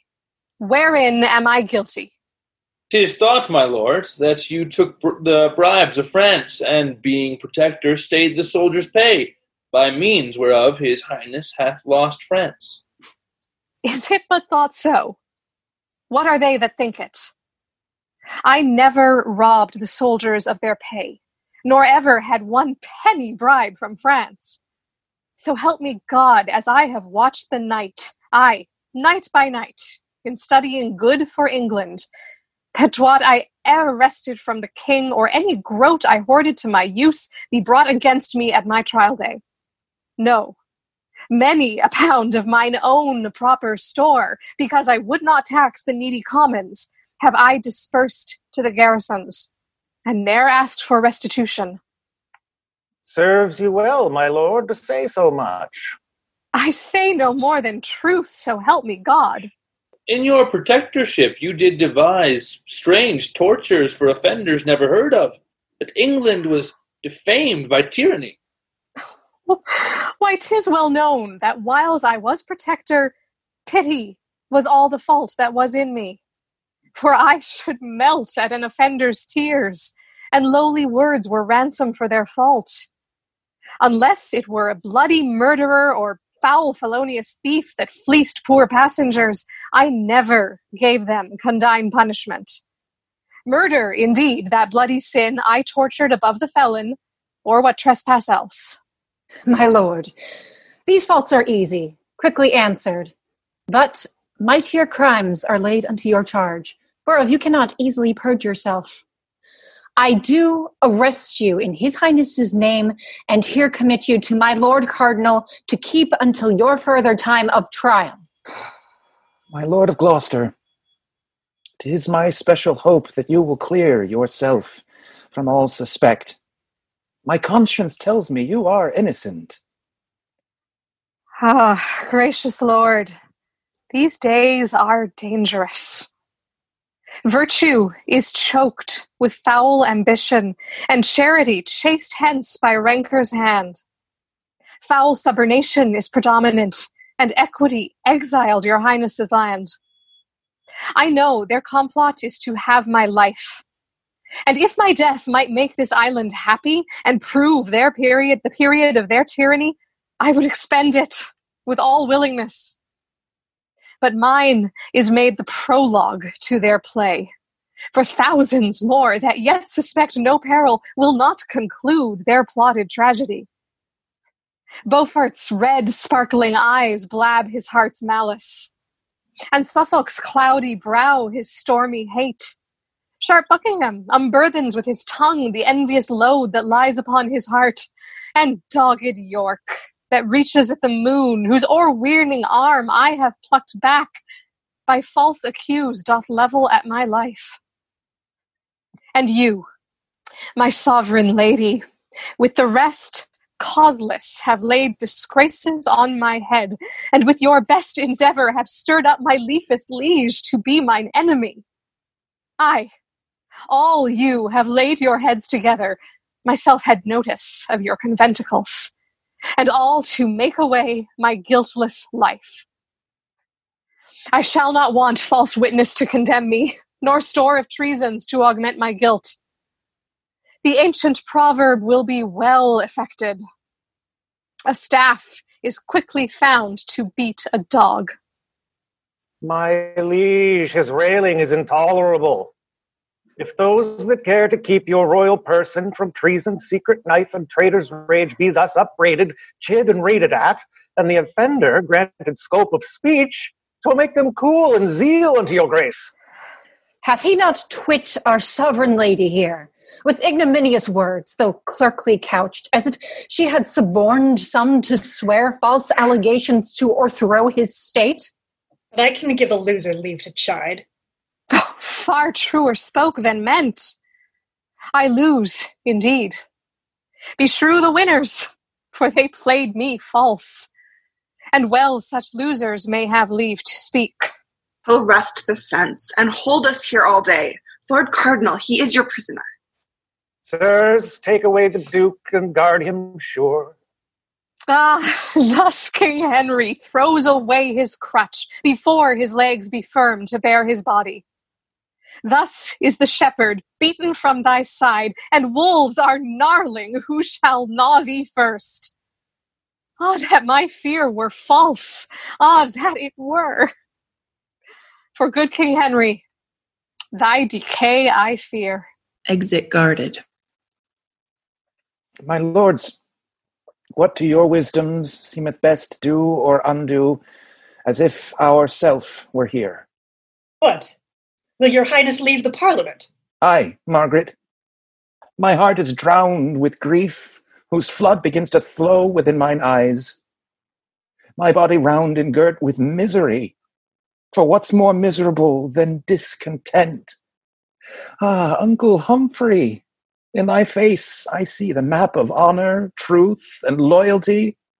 And yet, good Humphrey, is the hour come that ere I proved thee false or feared thy faith.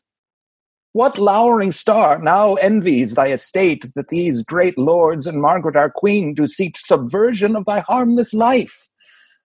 Thou never didst them wrong, nor no man wrong.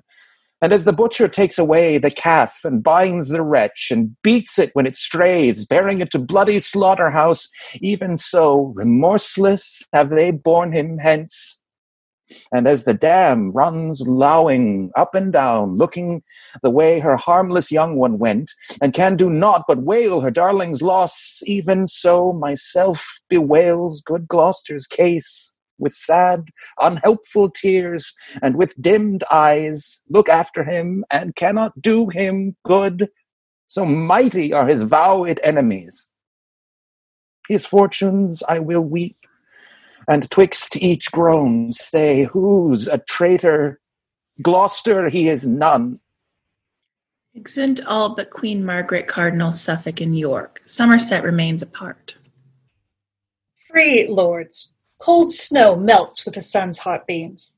Henry, my lord, is cold in great affairs, too full of foolish pity, and Gloucester's show beguiles him as the mournful crocodile with sorrow snares relenting passengers, or as the snake rolled in a flowering bank with shining checkered slough doth sting a child that for the beauty thinks it excellent.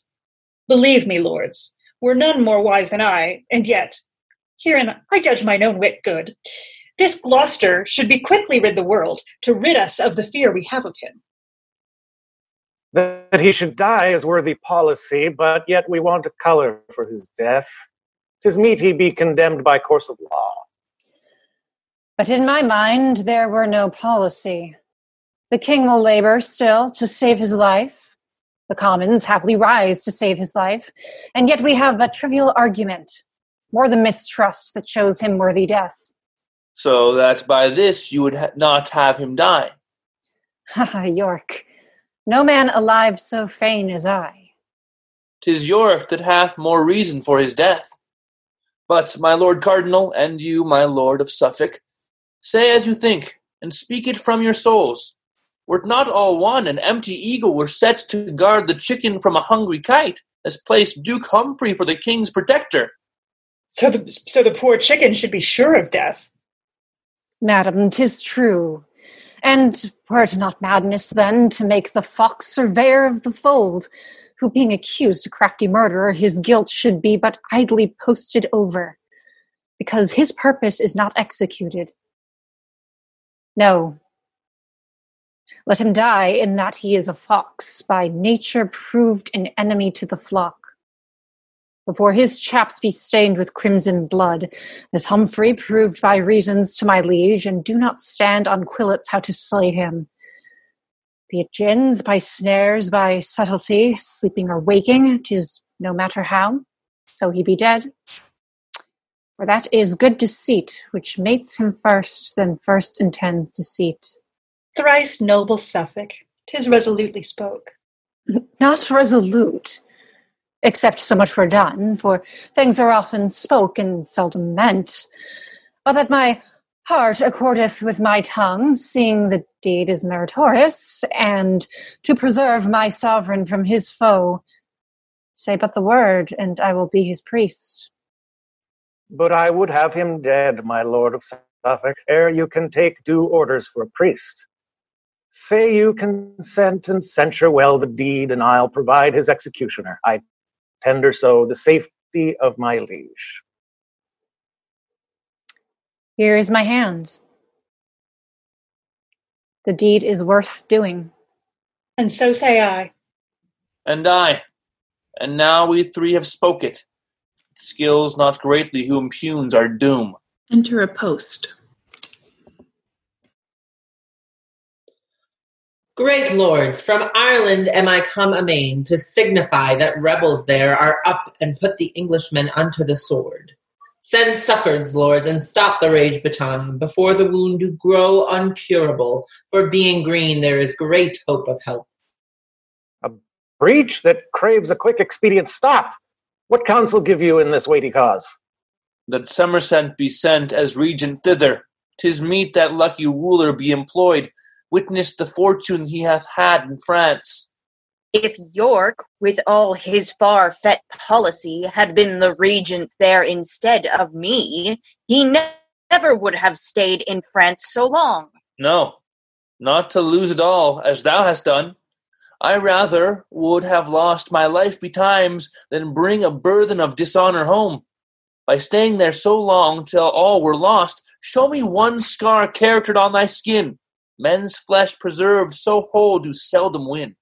Nay, then this spark will prove a raging fire, if wind and fuel be brought to feed it with. No more, good York, sweet Somerset, be still thy fortune. York, hadst thou been regent there, might happily have proved far worse than his. What? Worse than naught? Nay, then a shame take all. And in the number, thee that wishest shame. My lord of York, try what your fortune is. The uncivil kerns of Ireland are in arms, and temper clay with the blood of Englishmen. To Ireland will you lead a band of men collected choicely from each country, some, and try your hap against the Irishmen? I will, my lord, so please his majesty. Why, our authority is his consent, and what we do establish he confirms.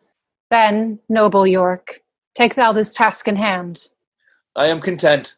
Provide me soldiers, lords, whiles I take order for mine own affairs. A charge, Lord York, that I will see performed. But now we return to the false Duke Humphrey. No more of him, for I will deal with him, that henceforth he shall trouble us no more. And so break off, the day is almost spent. Lord Suffolk, you and I must talk of that event. My lord of Suffolk, within 14 days at Bristol I expect my soldiers. For there I'll ship them all for Ireland. I'll see it truly done, my lord of York. Exeunt all but York. Now, York, or never steal thy fearful thoughts, and change misdoubt to resolution. Be that thou hopest to be, or what thou art, resigned to death. It is not worth the enjoying. Let pale-faced fear keep with the mean-born man, and find no harbour in the royal heart. Faster than springtime showers comes thought on thought, and not a thought but thinks on dignity. My brain more busy than the labouring spider weaves tedious snares to trap mine enemies. Well, nobles, well, 'tis politically done to send me packing with a host of men. I fear me, you but warm the starved snake who, cherished in your breast, will sting your hearts. 'Twas men I lacked, and you will give them me. I take it kindly, and yet be well assured you put sharp weapons in a madman's hands. Whiles I in Ireland nourish a mighty band, I will stir up in England some black storm, shall blow 10,000 souls to heaven or hell, and this fell tempest shall not cease to rage until the golden circuit on my head, like to the glorious sun's transparent beams, do calm the fury of this mad-bred flaw. And for a minister of my intent, I have seduced a headstrong Kentish man, John Cad of Ashford, to make commotion, as full well he can under the title of John Mortimer. In Ireland have I seen this stubborn cad oppose himself against a troop of kerns, and fought so long, till that his thighs with darts were almost like a sharp-quilled porcupine, and in the end being rescued I have seen him caper upright like a wild morisco, shaking of the bloody darts as his bells. Full often, like a shag-haired crafty kern, hath he conversed with the enemy, and undiscovered come to me again, and given me notice of their villainies. This devil here shall be my substitute, for that John Mortimer, which now is dead, in face, in gait, and speech he doth resemble. By this I shall perceive the commons' mind, how they affect the house and claim of York. Say he be taken, racked, and tortured, I know no pain they can inflict upon him will make him say I moved him to those arms. say that he thrive, as 'tis great like he will, why then from Ireland come I with my strength, and reap the harvest which this rascal sowed. For Humphrey being dead as he shall be, and Henry put apart, the next for me. Exit. Scene 2, Bury St. Edmunds, a room of state. Enter certain murderers hastily. Run, run to my lord of Suffolk. Let him know we have dispatched the Duke as he commanded. Oh, that it were to do! What have we done? Did never see a man so penitent? Enter Here comes my Suffolk. lord. Now, sirs, have you dispatched this thing? Aye, my good lord. He's dead. Why, that's well said. Go, get you to my house. I will reward you for this venturous deed. The king and all the peers are here at hand. Have you laid fair the bed? Is all things well, according as I gave directions? 'Tis, my good lord. Away, be gone.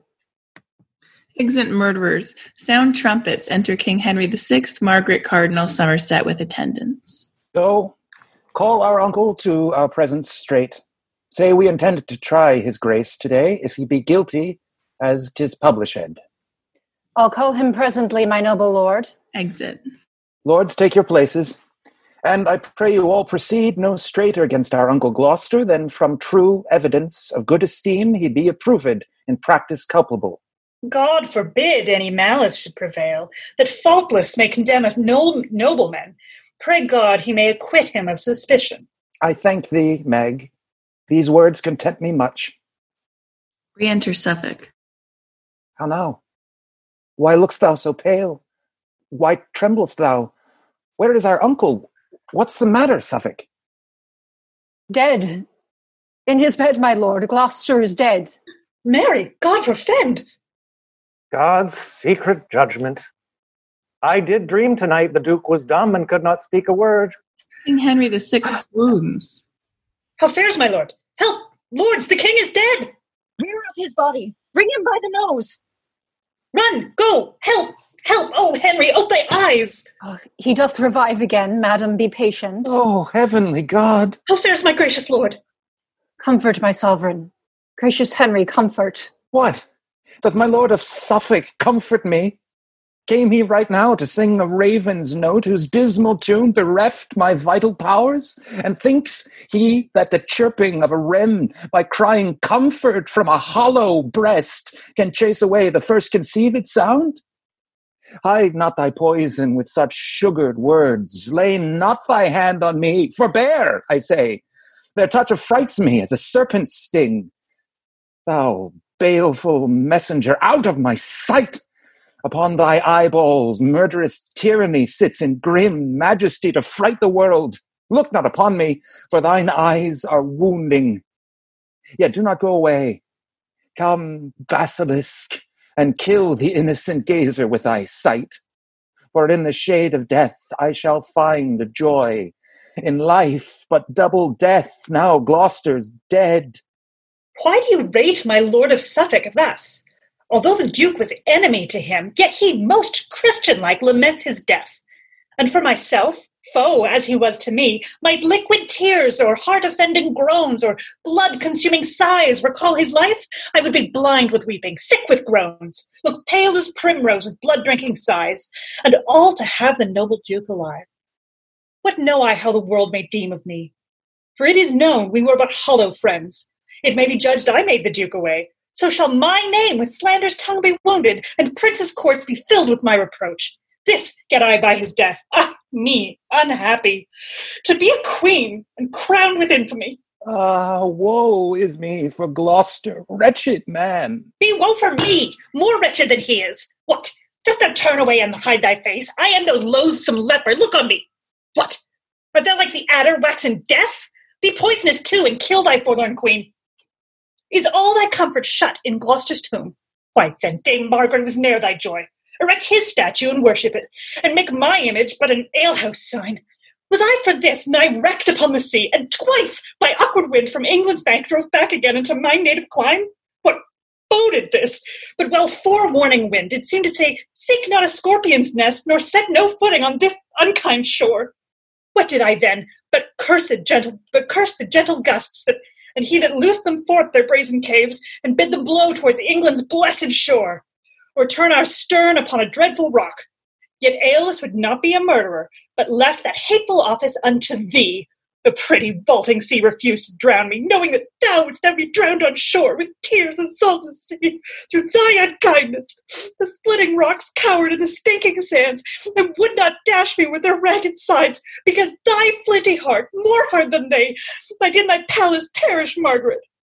As far as I could ken the chalky cliffs, when from thy shore the tempest beat us back, I stood upon the hatches in the storm, and when the dusky sky began to rob my earnest, gaping sight of thy land's view, I took a costly jewel from my neck, a heart it was, bounded with diamonds, and threw it towards thy land. The sea received it, and so I wished thy body might my heart. And even with this, I lost fair England's view, and bid my eyes be packing with my heart, and called them blind and dusky spectacles, for losing ken of Albion's wished coast. How often have I tempted Suffolk's tongue, the agent of thy foul inconstancy, to sit and witch me as Ascanius did, when he to madding Dido would unfold his father's acts, yeomanst in the burning Troy?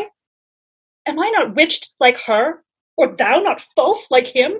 Ay me, I can no more. Die, Margaret, for Henry weeps that thou dost live so long.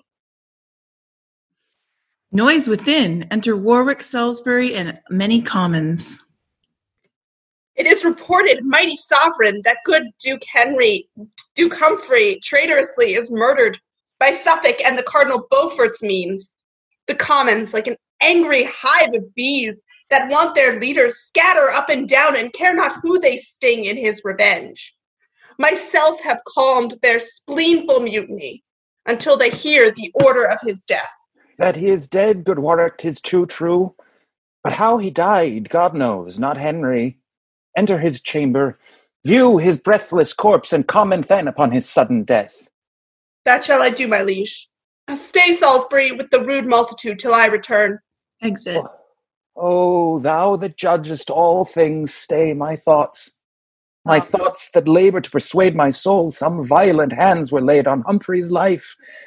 If my suspect be false, forgive me, God, for judgment only doth belong to thee. Fain would I go to chafe his paly lips with 20,000 kisses, and to drain upon his face an ocean of salt tears, to tell my love unto his dumb, deaf trunk, and with my fingers feel his hand unfeeling. But all in vain are these mean obsequies, and to survey his dead and earthly image, what were it but to make my sorrow greater? Re-enter Warwick and others bearing Gloucester's body on a bed. Come hither, gracious sovereign, view this body. That is to see how deep my grave is made. For with his soul fled all my worldly solace. For seeing him, I see my life in death. As surely as my soul intends to live with that dread king that took our state upon him to free us from his father's wrathful curse, I do believe that violent hands were laid upon the life of this thrice-famed duke. A dreadful oath, sworn with a solemn tongue. What instance gives Lord Warwick for his vow? See how the blood is settled in his face. Oft have I seen a timely parted ghost of ashy semblance, meager, pale, and bloodless, being all descended to the laboring heart, who in the conflict that it holds with death attracts the same for aidance against the enemy, with which the heart there cools and ne'er returneth to blush and beautify the cheek again. But see, his face is black and full of blood, his eyeballs further out than when he lived, staring full ghastly like a strangled man, his hair upreared, his nostrils stretched with struggling, his hands abroad displayed as one that grasped and tugged for life, and was by strength subdued. Look, on the sheets his hair, you see, is sticking, his well-proportioned beard made rough and rugged like to the summer's corn by tempest lodged. It cannot be but he was murdered here. The least of all these signs were probable. Why, Warwick? Who should do the Duke to death? Myself and Beaufort had him in protection, and we, I hope, sir, are no murderers. But both of you were vowed Duke Humphrey's foes, and you, forsooth, had the good Duke to keep. 'Tis like you would not feast him like a friend, and 'tis well seen he found an enemy. Then you, belike, suspect these noblemen as guilty of Duke Humphrey's timeless death. Who finds the heifer dead and bleeding fresh, and sees fast by a butcher with an axe, but will suspect 'twas he that made the slaughter? Who finds the partridge in the buttocks next, but may imagine how the bird was dead, although the kite's sore with unbloody beak? Even so suspicious is this tragedy. Are you the butcher, Suffolk? Where's your knife? Is Beaufort turned a kite? Where are his talents?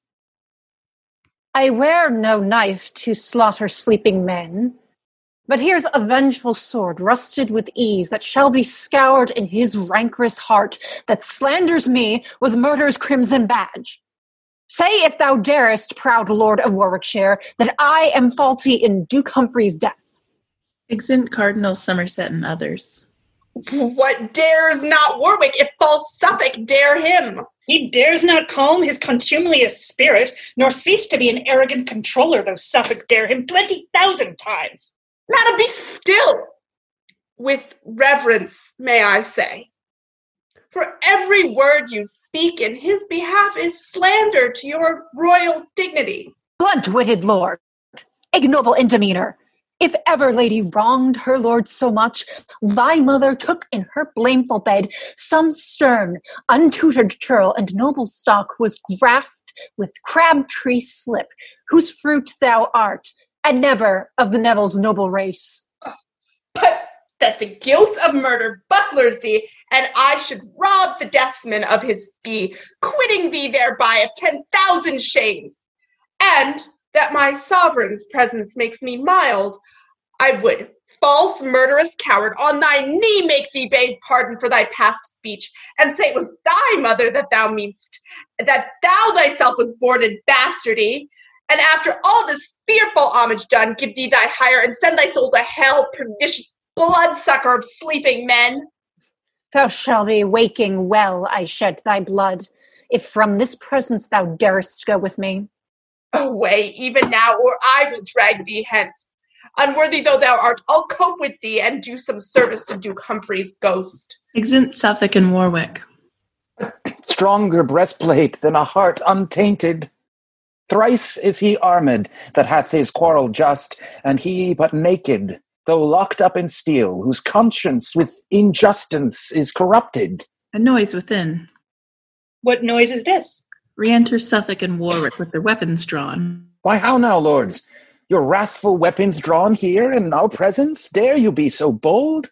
Why, what tumultuous clamour have we here? The traitorous Warwick with the men of Bury set all upon me, mighty sovereign.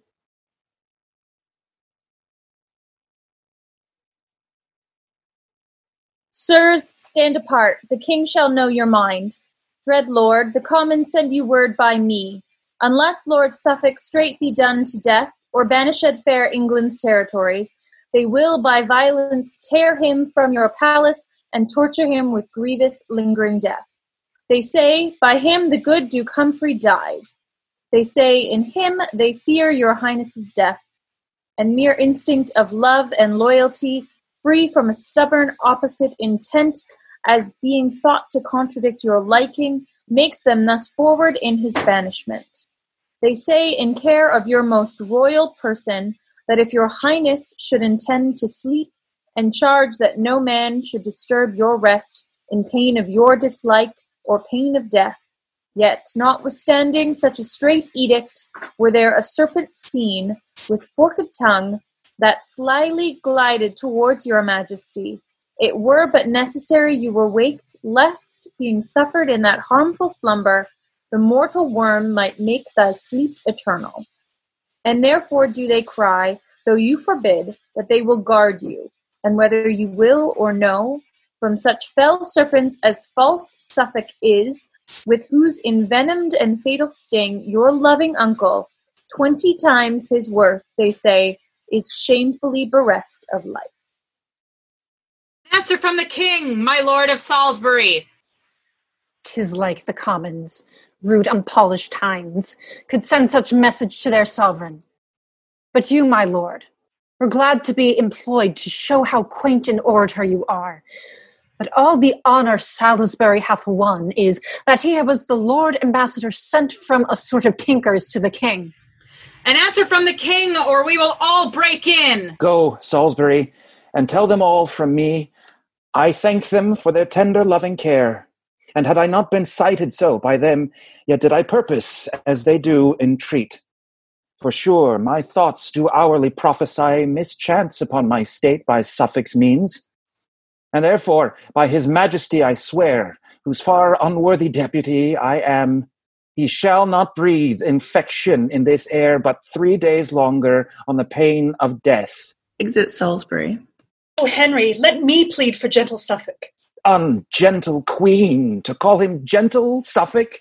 No more, I say. If thou dost plead for him, thou wilt but add increase unto my wrath.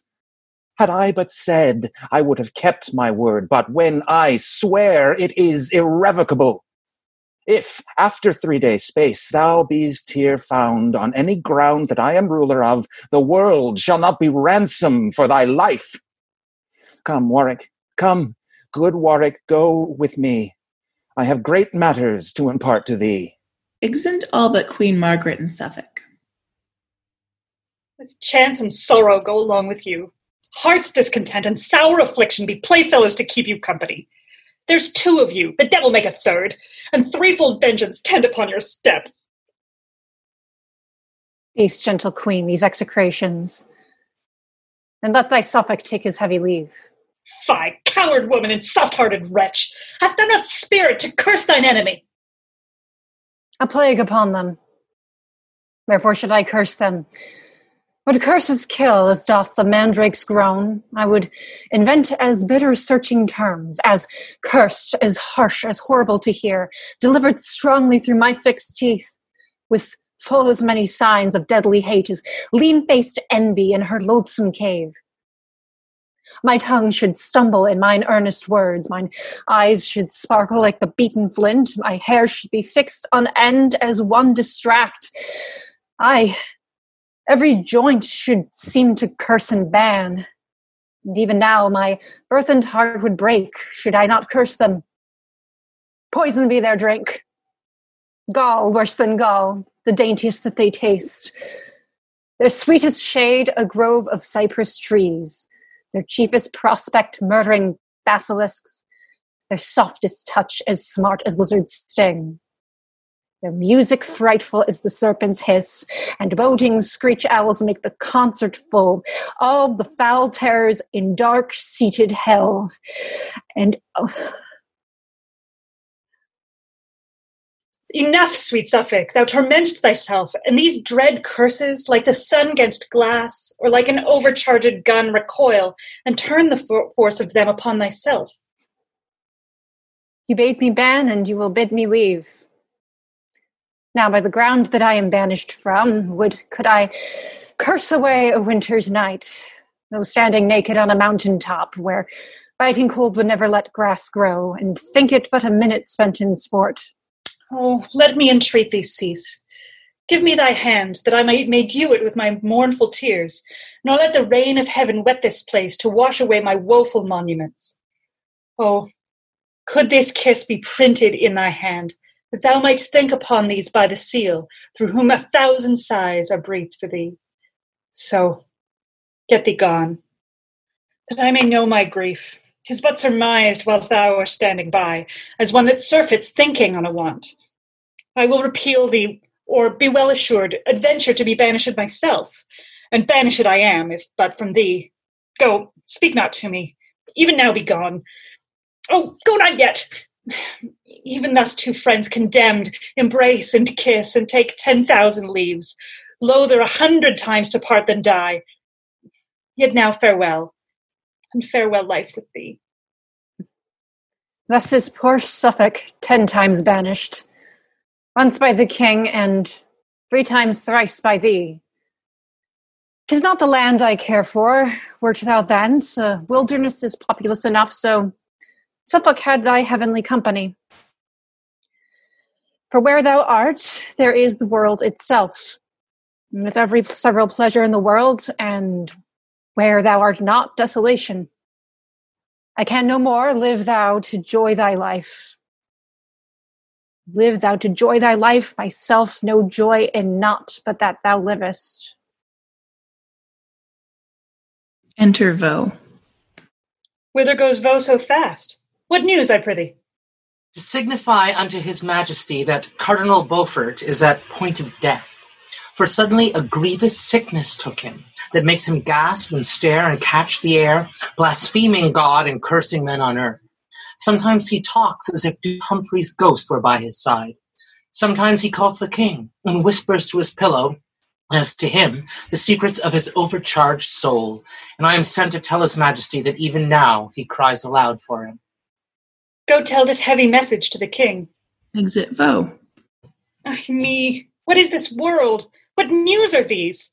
But wherefore grieve I at an hour's poor loss, omitting Suffolk's exile, my soul's treasure? Why, only Suffolk, mourn I not for thee, and with the southern clouds contend in tears, theirs for the earth's increase, mine for my sorrows.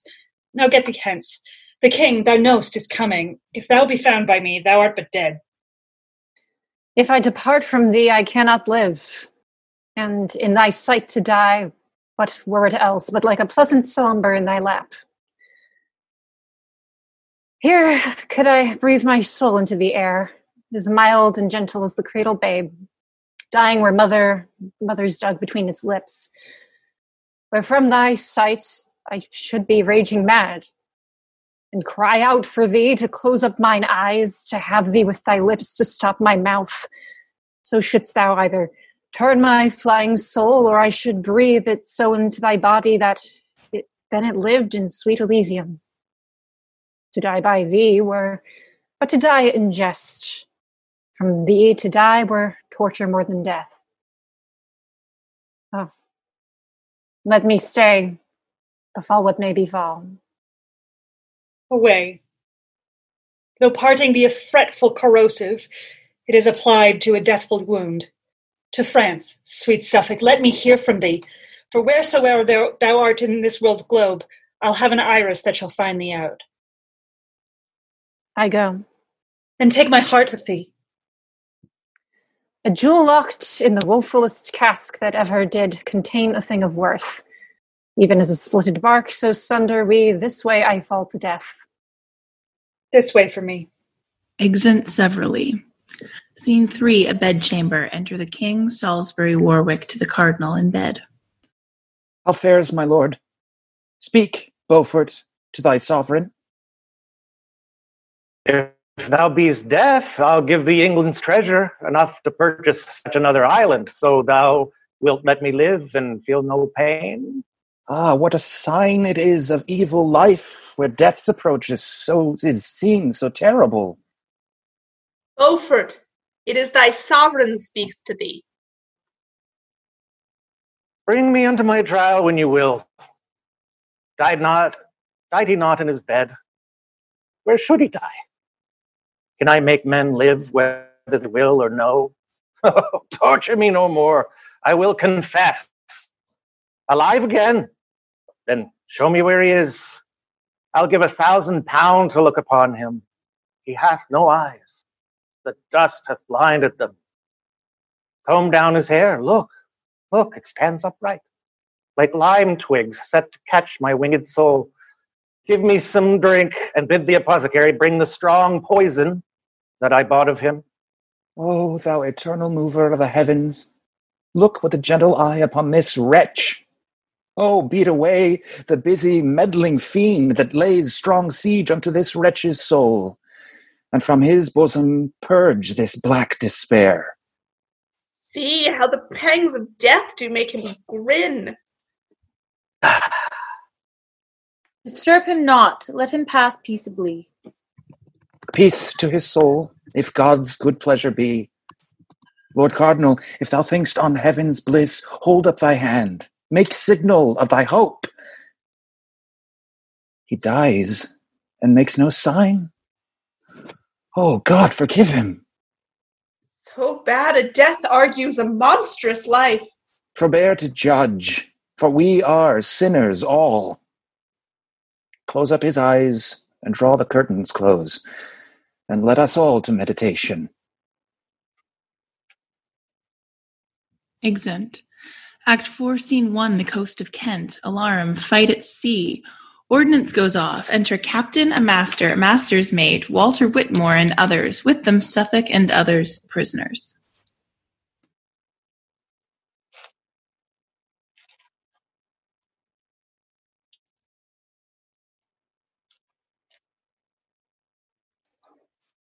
Sorry, I was very off. The gaudy, blubbering, and remorseful day has crept into the bosom of the sea, and now loud howling wolves around the jades that drag the tragic melancholy night, who with their drowsy, slow, and flagging winds clip dead men's graves, and from their misty jaws breathe foul contagions, darkness into the air.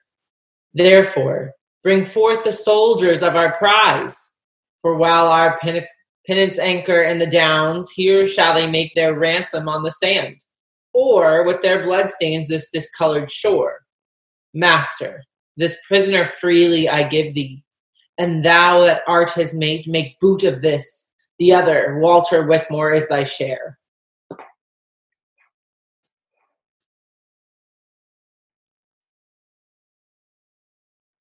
What is my ransom, master? Let me know. 1,000 crowns, or else lay down your head.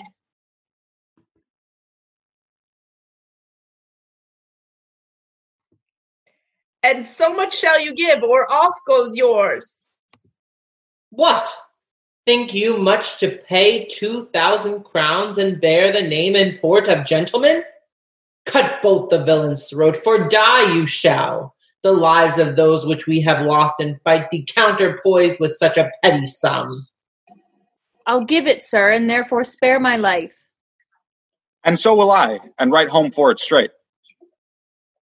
I lost mine eye in laying the prize abroad, and therefore to revenge it shalt thou die.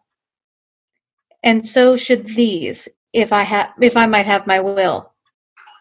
Be not so rash. Take ransom, let him live.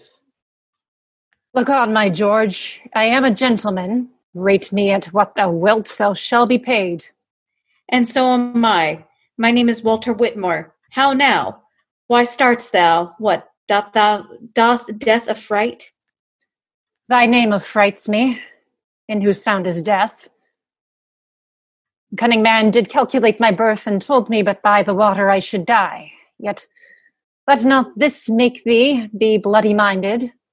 Thy name is Gautier, being rightly sounded. Gautier or Walter, which it is I care not.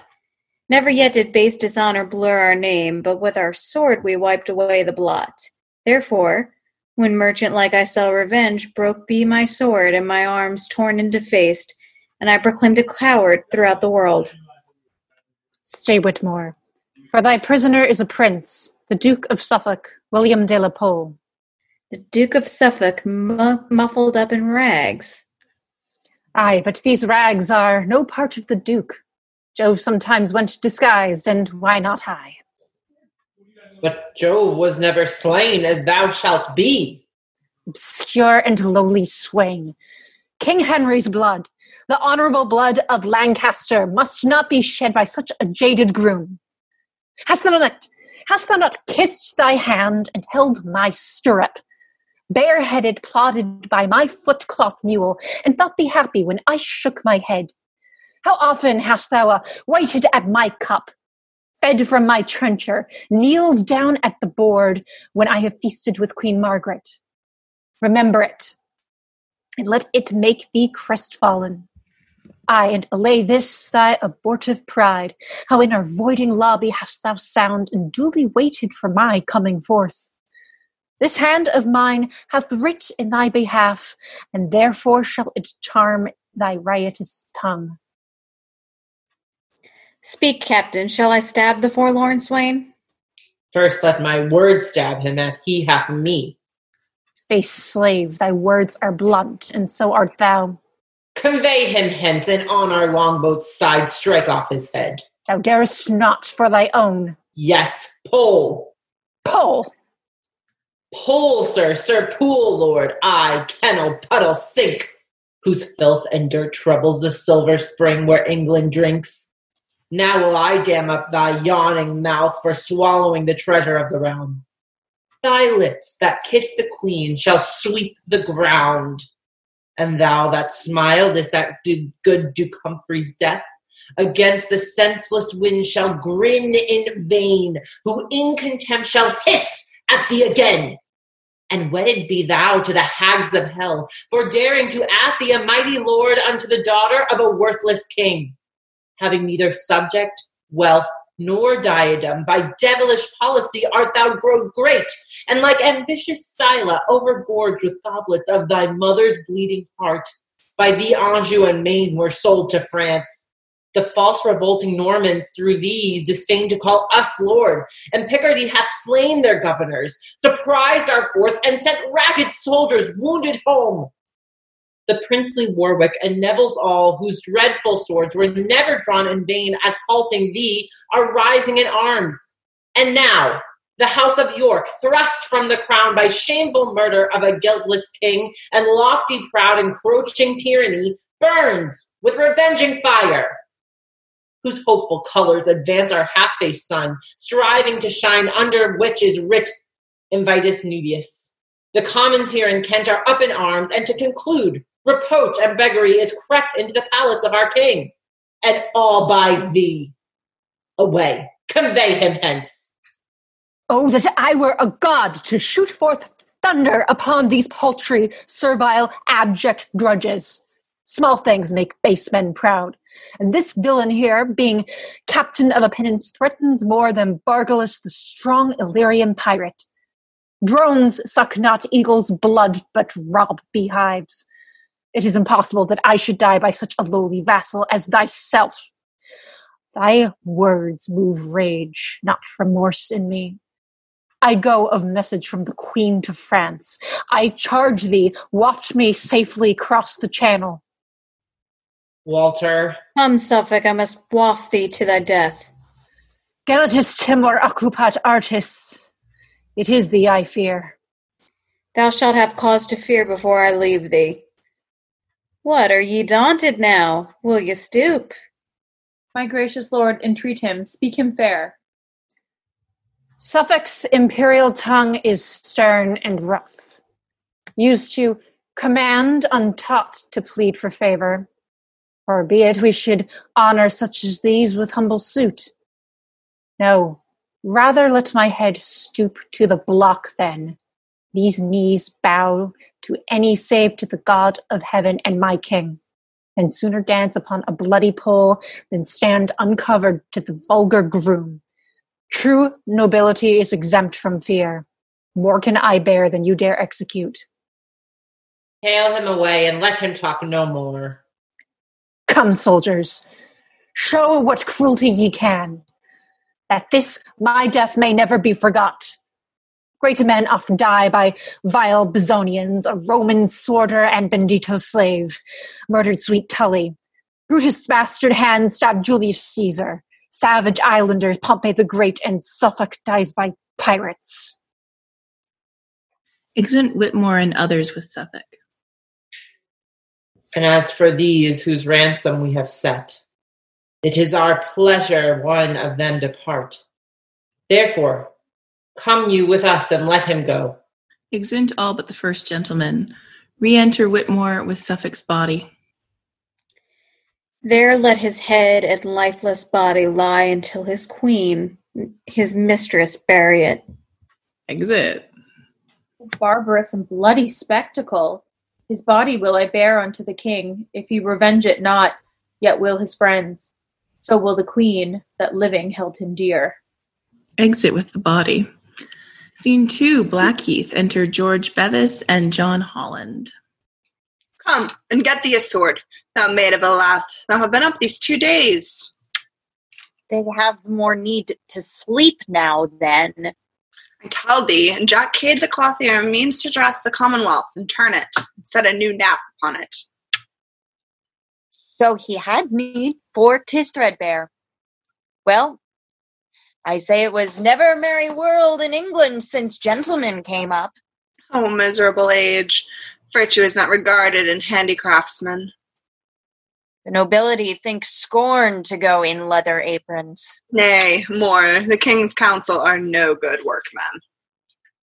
True. And yet it is said, labor in thy vocation, which is as much to say as, let the magistrates be laboring men, and therefore should we be magistrates. Thou hast hit it, for there's no better sign of a brave mind than a hard hand. I see them. There's best son, the tanner of Wingham. He shall have the skin of our enemies to make dog's leather of. And Dick the butcher. Then is sin struck down like an ox, and iniquity's throat cut like a calf. And Smith the weaver. Argo, the thread of life is spun. Come, let's fall in with them. Drum, enter Cade, Dick, the butcher, Smith the weaver, and a Sawyer with infinite numbers. We, John Cade, so termed of our supposed father, Or rather of stealing a cade of herrings. for our enemies shall fall before us, inspired with the spirit of putting down kings and princes. Command silence. Silence! My father was a Mortimer. He was an honest man and a good bricklayer. My mother a Plantagenet. I knew her well. She was a midwife. My wife descended of the Lacys. She was indeed a peddler's daughter and sold many laces. But now of late notable to travel with her furred pack. She washes bucks here at home. Therefore am I of an honorable house. Ay, by my faith, the field is honorable, and there was he born under a hedge, for his father had never a house but the cage. Valiant I am. A needs must, for beggary is valiant. I am able to endure much. No question of that, for I've seen him whipped 3 market days together. I fear neither sword nor fire. He need not fear the sword, for his coat is a proof. But methinks he should stand in fear of fire, being burnt in the hand for stealing of sheep. Be brave, then, for your captain is brave, and vows reformation. There shall be in England 7 halfpenny loaves, sold for a penny. The 3-hooped pot shall have 10 hoops, and I will make it felony to drink small beer. All the realm shall be in common, and in Cheapside shall my palfrey go to grass. And when I am king, as king I will be... God save your majesty! I thank you, good people. There shall be no money.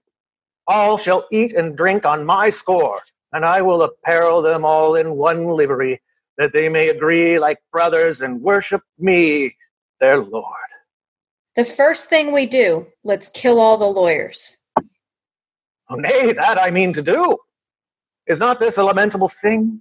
That of the skin of an innocent lamb should be made parchment. That parchment being scribbled over should undo a man. Some say the bee stings, but I say 'tis the beeswax. For I did but seal once to a thing, and I was never mine own man since. How now, who's there? Enter some, bringing forward the clerk of Chatham. The clerk of Chatham. He can read and write and cast account. Oh, monstrous! We took him setting of the boys' copies. Here's a villain.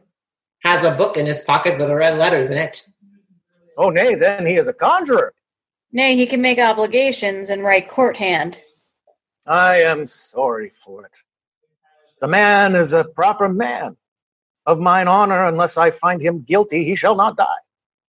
Come hither, sirrah, I must examine thee. What is thy name? Emmanuel. They used to write it on the top of letters. 'Twill go hard with you. Let me alone. Dost thou used to write thy name, or hast thou a mark to thyself, like an honest plain-dealing man?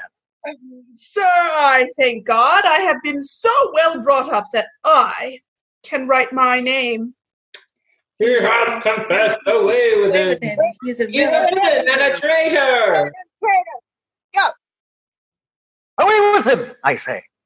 Hang him with his pen and inkhorn about his neck. Exit 1 with the clerk. Enter Michael. Where's our general? Here I am, thou particular fellow. Fly, fly, fly. Sir Humphrey Stafford and his brother are hard by with the king's forces. Stand, villain, stand, or I'll fell thee down. He shall be encountered with a man as good as himself. He is but a knight, is that? No.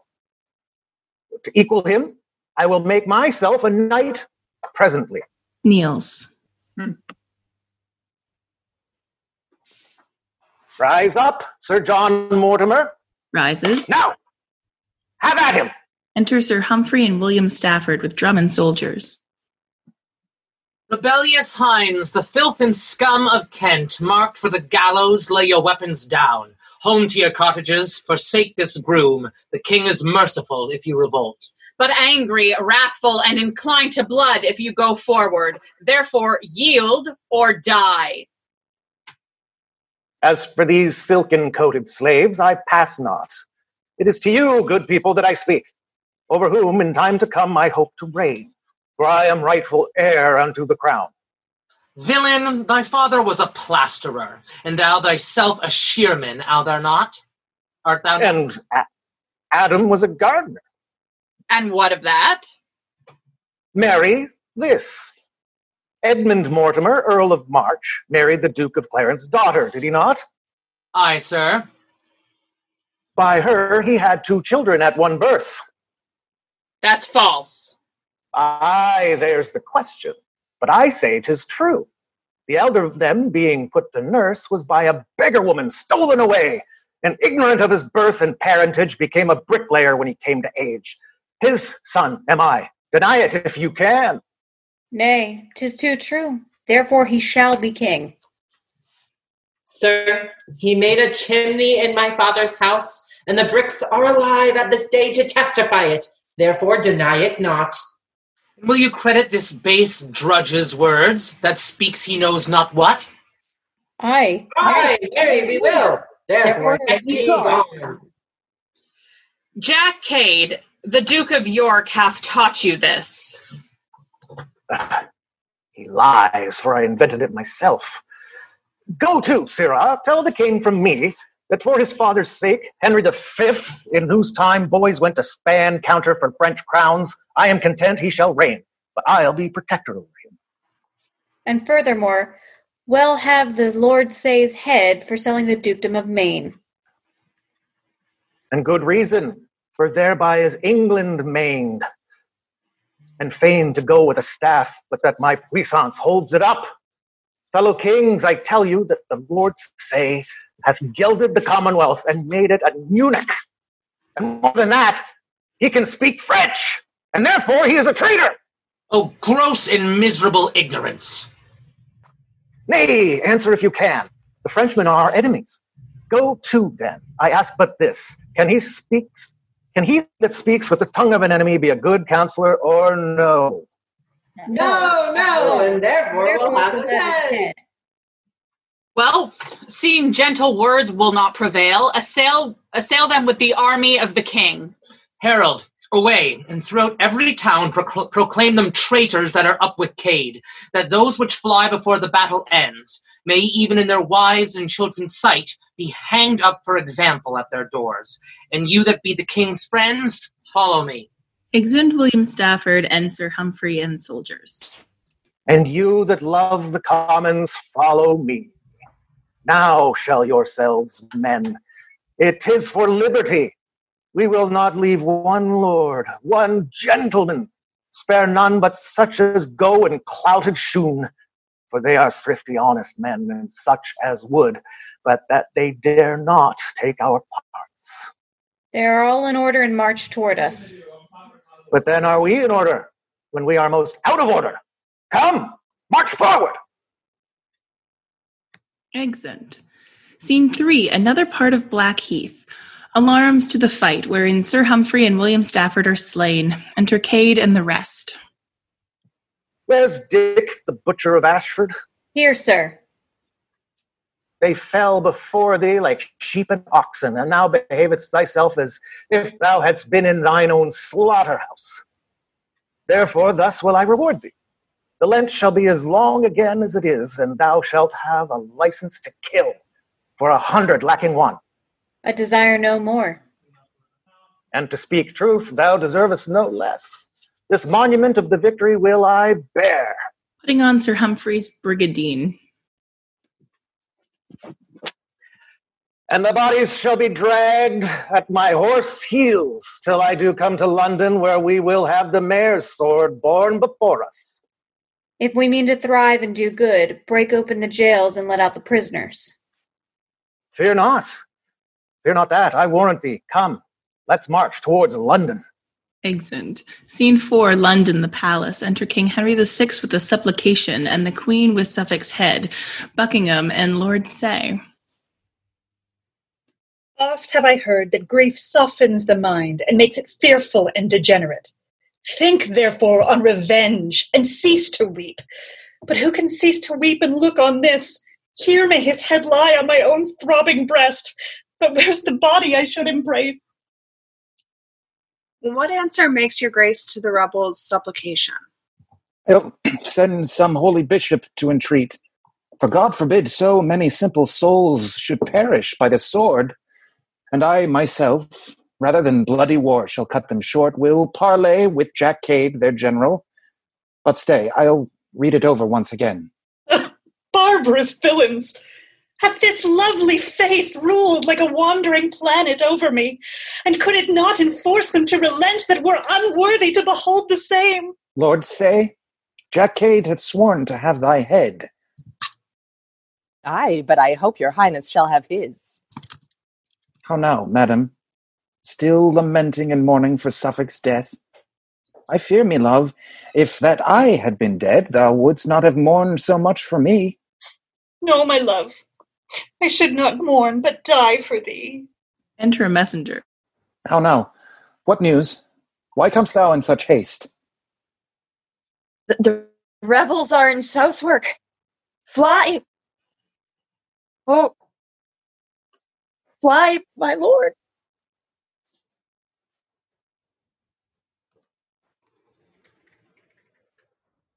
Brief technical difficulty.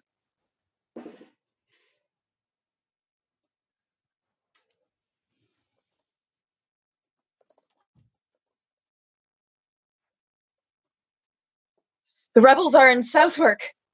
Fly, my lord.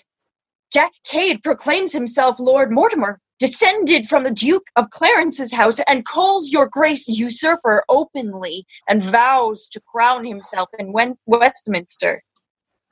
His army is a ragged multitude of hinds and peasants, rude and merciless. Sir Humphrey Stafford and his brother's death have given them heart and courage to proceed. All scholars, lawyers, courtiers, gentlemen, they call false caterpillars and intend their death. Oh, graceless men, they know not what they do. My gracious lord, return to Killingworth until a power be raised to put them down. With the Duke of Suffolk now alive, these Kentish rebels would have been soon appeased. Lord Say, the traitors hate thee. Therefore away with us to Killingworth. So might your grace's person be in danger. The sight of me is odious in their eyes, and therefore in this city will I stay and live alone as secret as I may. Enter a totally different messenger. Jack Cade hath gotten London Bridge. The citizens fly and forsake their houses. The rascal people thirsting after prey join with the traitor, and they jointly swear to spoil the city and your royal court. Then linger not, my lord. Away, take horse. Come, Margaret. God, our hope will succor us. My hope is gone now Suffolk is deceased. Farewell, my lord. Trust not the Kentish rebels. Trust nobody. for fear you'd be betrayed. The trust I have is in mine innocence, and therefore am I bold and resolute. Exit. Scene 5, London, the tower. Enter Scales upon the tower, walking. Then enter 2 or 3 citizens below. How now? Is Jack Cade slain? No, my lord, nor likely to be slain, for they have won the bridge, killing all those that withstand them. The Lord Mayor craves aid of your honor from the tower to defend the city from the rebels. Such aid as I can spare you shall command. But I am troubled here with them myself. The rebels have essayed to win the tower. But get you to Smithfield and Gatherhead, and thither I will send you Matthew Goff.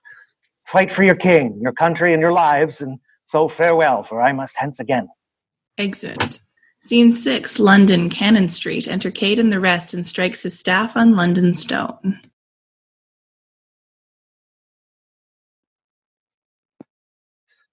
Now is Mortimer lord of this city, and here, sitting upon London stone, I charge and command that, of the city's cost, the pissing conduit run nothing but claret wine this first year of our reign. And now henceforward it shall be treason for any that calls me other than Lord Mortimer. Enter a soldier running. Jack Cade! Jack Cade!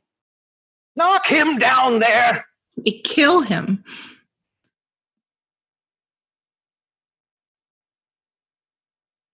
If this fellow be wise, he'll never call you Jack Cade more. I think he hath a very fair warning. My lord, there's an army gathered together in Smithfield. Come then, let's go fight with them. But first go and set London Bridge on fire. And if you can, burn down the tower too. Come, let's away. Exit. Scene 7, London, Smithfield. Alarms. Matthew Goff is slain and all the rest. Then enter Cade with his company. So, sirs, now go some and pull down the Savoy. Others to the Inns of Court. Down with them all. I have a suit unto your lordship. Be it a lordship, thou shalt have it for that word. Only that the laws of England may come out of your mouth. Mass, 'twill be sore law then, for he was thrust in the mouth with a spear, and 'tis not whole yet. Nay, John, it will be sticking law, for his breath stinks with eating toasted cheese. Toasted cheese. I have thought upon it. It shall be so. Away! Burn all the records of the realm. My mouth shall be the Parliament of England. Then we are like to have biting statutes, unless his teeth be pulled out. And henceforward all things shall be in common. Enter a totally new messenger.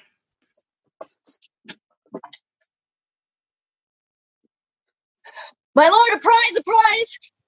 Here's the Lord say, which sold the towns in France. He that made us pay 1 20 15s and 1 shilling to the pound, the last subsidy. Enter Bevis and Lord say. Well, he shall be beheaded for it 10 times.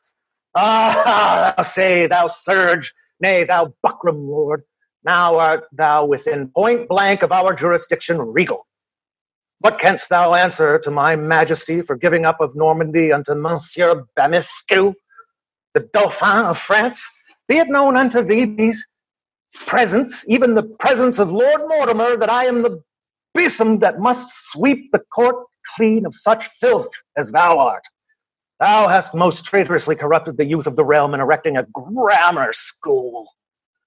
And whereas before our forefathers had no other books but the score and the tally, thou hast caused printing to be used. And contrary to the king, his crown and dignity, thou hast built a paper mill.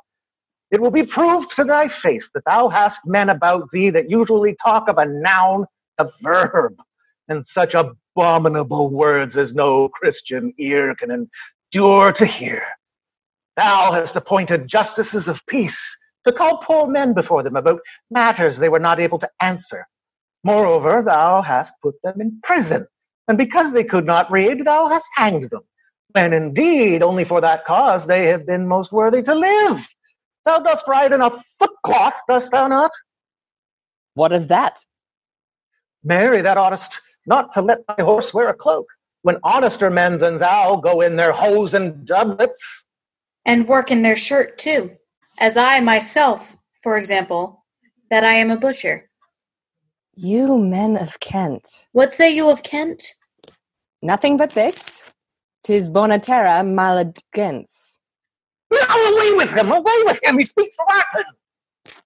Hear me but speak, and bear me where you will. Kent, in the commentary Caesar writ, is termed the civilest place of this isle. Sweet is the country because full of riches. The people liberal, valiant, active, wealthy, which makes me hope you are not void of pity. I sold not Maine, I lost not Normandy, yet to recover them would lose my life. Justice with favor have I always done. Prayers and tears have moved me, gifts could never. When have I aught exacted at your hands but to maintain the king, the realm, and you? Large gifts have I bestowed on learned clerks, because my book preferred me to the king. And seeing ignorance is the curse of God, knowledge the wing wherewith we fly to heaven. Unless you be possessed with devilish spirits, you cannot but forbear to murder me. This tongue hath parlayed unto foreign kings for your behoof. But when struckest thou one blow in the field? Great men have reaching hands. Oft have I struck those that I never saw and struck them dead. Oh, monstrous coward! What, to come behind, folks? These cheeks are pale for watching for your good. Give him a box of the ear, and that will make him red again. Long sitting to determine poor men's causes hath made me full of sickness and disease. Ye shall have a hempen caudle, then, and the help of hatchets. Why dost thou quiver, man? The palsy and not fear provokes me. Nay, he nods at us, as who would say, I'll be even with you. I'll see if his head will stand steadier on a pole, or no. Take him away and behead him. Tell me, wherein have I offended most? Have I affected wealth or honor? Speak. Are my chests filled up with extorted gold? Is my apparel sumptuous to behold? Whom have I injured that ye seek my death? These hands are free from guiltless bloodshedding, this breast from harboring foul, deceitful thoughts. Oh, let me live. I feel remorse in myself with his words, but I'll bridle it. He shall die, and it be but for pleading so well for his life. Away with him! He has a familiar under his tongue. He speaks not a God's name. Go, take him away, I say, and strike off his head presently, and then break into his son-in-law's house, Sir James Cromer, and strike off his head. Then bring them both upon 2 poles hither. It shall be done. Ah, countrymen, if when you make your prayers God should be so obdurate as yourselves, how would it fare with your departed souls? And therefore yet relent, and save my life. Away with him, and do as I command ye. Exeunt some with Lord say.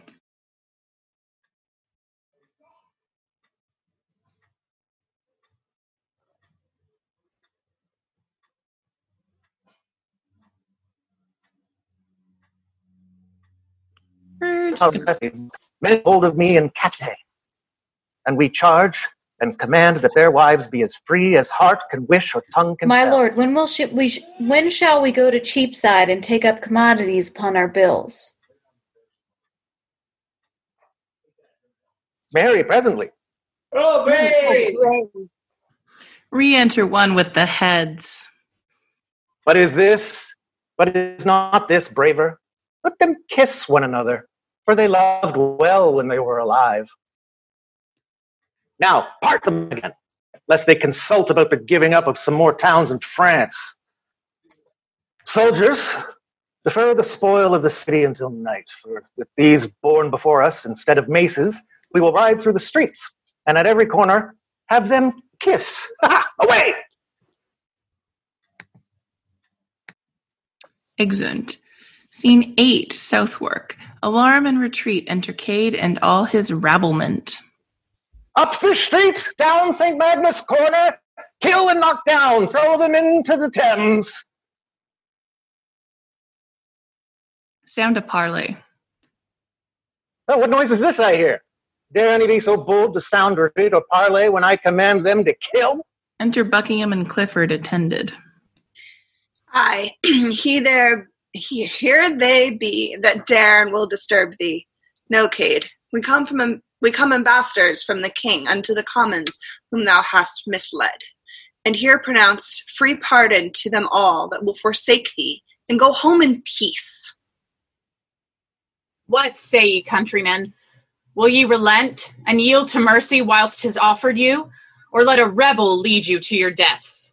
Who loves the king and will embrace his pardon, fling up his cap, and say, God save his majesty?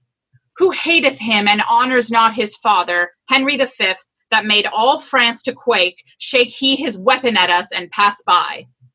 God save the king! God save the king! What? Buckingham and Clifford, are ye so brave? And you, base peasants, do ye believe him? Will you needs be hanged with your pardons about your necks? Hath my sword therefore broke through London gates, that you should leave me at the White Hart and Southwark? I thought ye would never have given out these arms till you had recovered your ancient freedom. But you are all recreants and dastards, and delight to live in slavery to the nobility. Let them break your backs with burthens. Take your houses over your heads, ravish your wives and daughters before your faces. For me, I will make shift for one, and so God's curse light upon you all. We'll follow Cade. We'll follow Cade. Is Cade the son of Henry V, that thus you do exclaim you'll go with him? Will he conduct you through the heart of France and make the meanest of you earls and dukes? Alas, he hath no home, no place to fly to, nor knows he how to live but by the spoil, unless by robbing of your friends and us. Were it not a shame that whilst you live at jar, the fearful French, whom you late vanquished, should make a start o'er seas and vanquish you? Methinks already in this civil broil I see them lording it in London streets, crying Villaggio unto all they meet. Better 10,000 base-born Cades miscarry than you should stoop unto a Frenchman's mercy. To France, and get what you have lost. Spare England, for it is your native coast. Henry hath money. You are strong and manly. God on our side, doubt not of victory. A Clifford! We'll follow the king and Clifford! Was ever feather so lightly blown to and fro as this multitude? The name of Henry V hails them to 100 mischiefs, and makes them leave me desolate. I see them lay their heads together to surprise me. My sword make way for me, for here is no staying. And despite of the devils in hell, hast thou the very midst of you, and heavens and honor be witness, that no want of resolution in me, but only my followers' base and ignominious treasons make me to betake me to my heels. Exit. What, is he fled? Go, some, and follow him, and he that brings his head unto the king shall have 1,000 crowns for his reward. Exit some of them.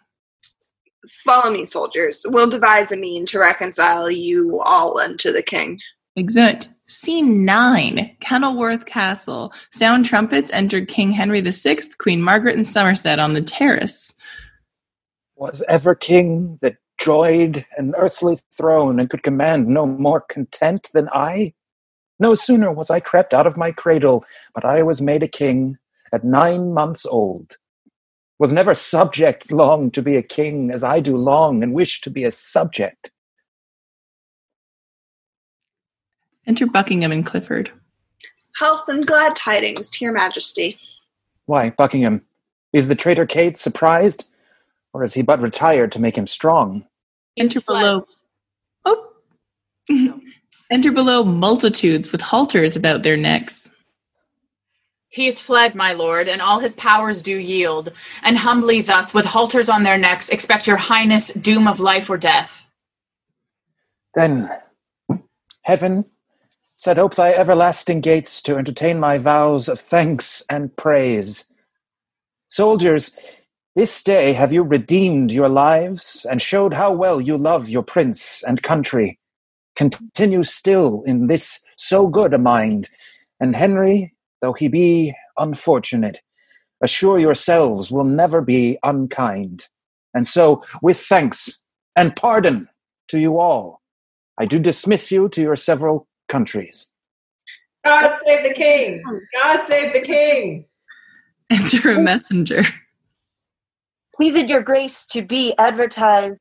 The Duke of York is newly come from Ireland, and with a puissant and a mighty power of gallows glasses and stout kerns in marching hitherward in proud array, and still proclaimeth as he comes along, his arms are only to remove from thee the Duke of Somerset, whom he terms traitor.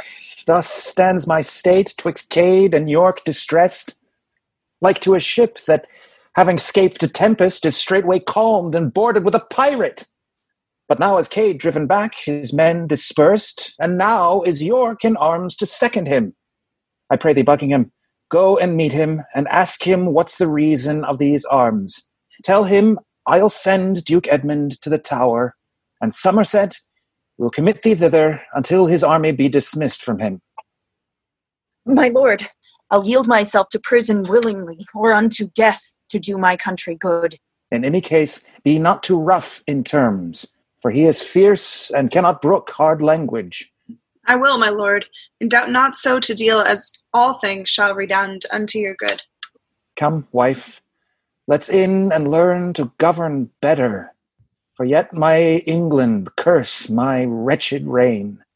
Flourish, exeunt. Scene 10, Kent, Iden's garden. Enter Cade. Fie on ambition. Fie on myself, that have a sword, and yet am ready to famish. These 5 days have I hid me in these woods and durst not peep out, for all the country is laid for me. And now I'm so hungry that if I might have a lease of my life for 1,000 years, I could stay no longer. Wherefore, on a brick wall have I climbed into this garden to see if I can eat grass or pick a salad another while, which is not amiss to cool a man's stomach this hot weather. And I think this word, salad, was born to do me good for many a time. But for a salad, my brain pan had been cleft with a brown bill, and many a time when I have been dry and bravely marching, it hath served me instead of a quart pot to drink in. Now the word salad must serve me to feed on.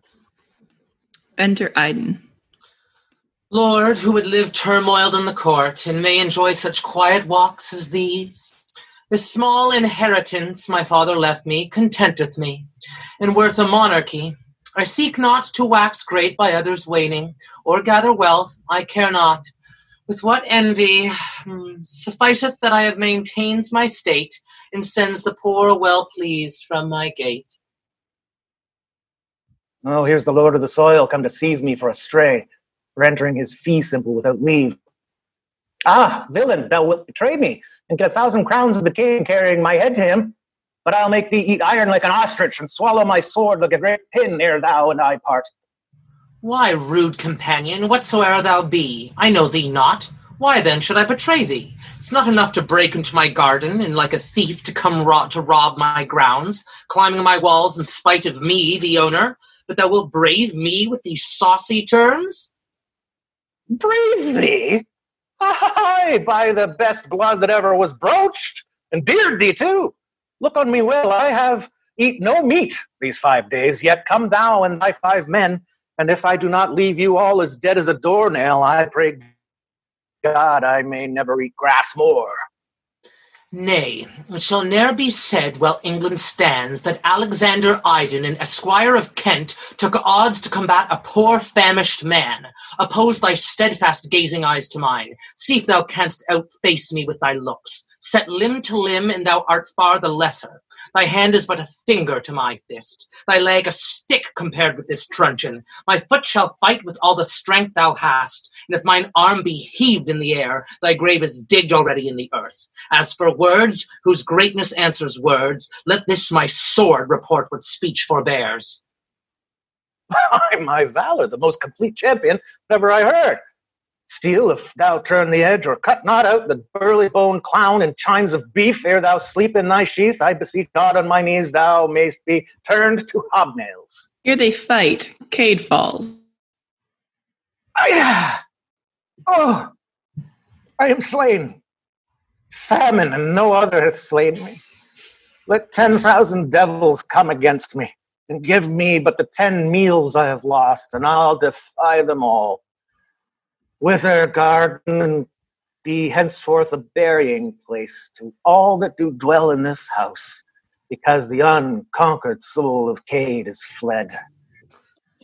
Is it Cade that I have slain? The monstrous traitor? Sword, I will hollow thee for this thy deed, and hang thee o'er my tomb when I am dead. Ne'er shall this blood be wiped from thy point, but thou shalt wear it as a herald's coat, to emblaze the honor that thy master got. Iden, farewell, and be proud of thy victory. Tell Kent from me she hath lost her best man, and exhort all the world to be cowards. For I that never feared any, am vanquished by famine, not by valor. Does. How much thou wrong'st me, heaven be my judge. Die, damned wretch, the curse of her that bare thee. And as I thrust thy body in with my sword, so wish I might thrust thy soul to hell.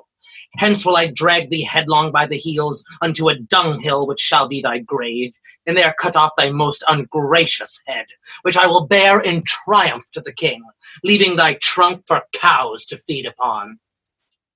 Exit. Crows. Very different. Act 5, Scene 1. Fields between Dartford and Blackheath. Enter York and his army of Irish with drum and colours. From Ireland thus comes York to claim his right, and pluck the crown from feeble Henry's head. Ring, bells, aloud! Burn bonfires clear and bright to entertain great England's lawful king. Ah, Sancta Majesta, who would not buy thee dear? Let them obey that know not how to rule. This hand was made to handle naught but gold. I cannot give due action to my words except a sword or sceptre balance it. A sceptre shalt have I a soul, on which I'll toss the flower de luce of France. Enter Buckingham. Whom have we here? Buckingham, to disturb me. The king hath sent him. Sure, I must assemble. York, thou meanest well. I greet thee well.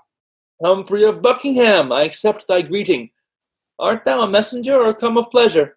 A messenger from Henry, our dread liege, to know the reason of these arms in peace, or why thou, being a subject as I am, against thy oath and true allegiance sworn, should raise so great a power without his leave, or dare to bring thy force so near the court.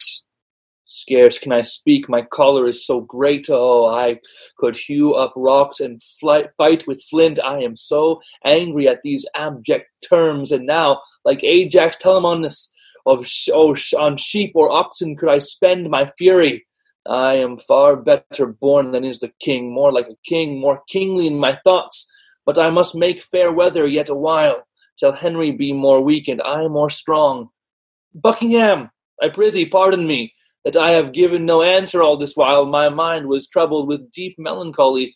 The cause why I have brought this army hither is to remove proud Somerset from the king, Satiatis to his grace and to the state. That is too much presumption on thy part. But if thy arms be to no other end, the king hath yielded unto thy demand. The Duke of Somerset is in the Tower. Upon thine honour is he prisoner? Upon mine honour, he is prisoner. Then, Buckingham, I do dismiss my powers. Soldiers, I thank you all. Disperse yourselves. Meet me tomorrow in St. George's Field. You shall have pay and everything you wish. And let my sovereign, virtuous Henry, command my eldest son, nay, all my sons, as pledges of my fealty and love. I'll send them all as willingly as I live. Lands, goods, horse, armor, anything I have is his to use, so Somerset may die. York, commend this kind submission. We twain will go into his highness's tent. Enter King Henry VI in attendance. Buckingham, doth York intend to harm to us, that thus he marcheth with thee arm in arm? In all submission and humility, York doth present himself unto your highness. Then what intends these forces thou dost bring? To heave the traitor Somerset from hence, and fight against that monstrous rebel Cade, who since I heard to be discomfited. Enter Iden with Cade's head. One so rude and of so mean condition may pass into the presence of a king. Lo, I present your grace a traitor's head, the head of Cade, whom I in combat slew. The head of Cade? Great God, how just art thou!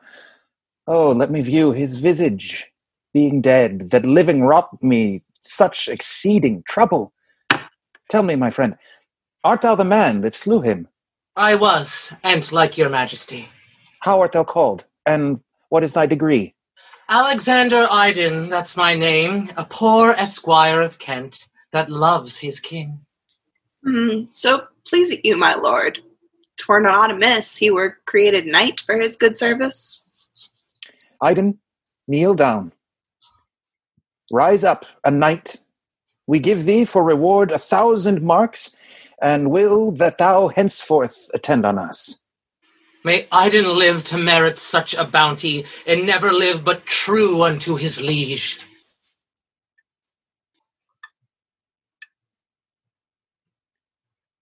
Enter Queen Margaret and Somerset. See, Buckingham, Somerset comes with the Queen. Go, bid her hide him quickly from the Duke.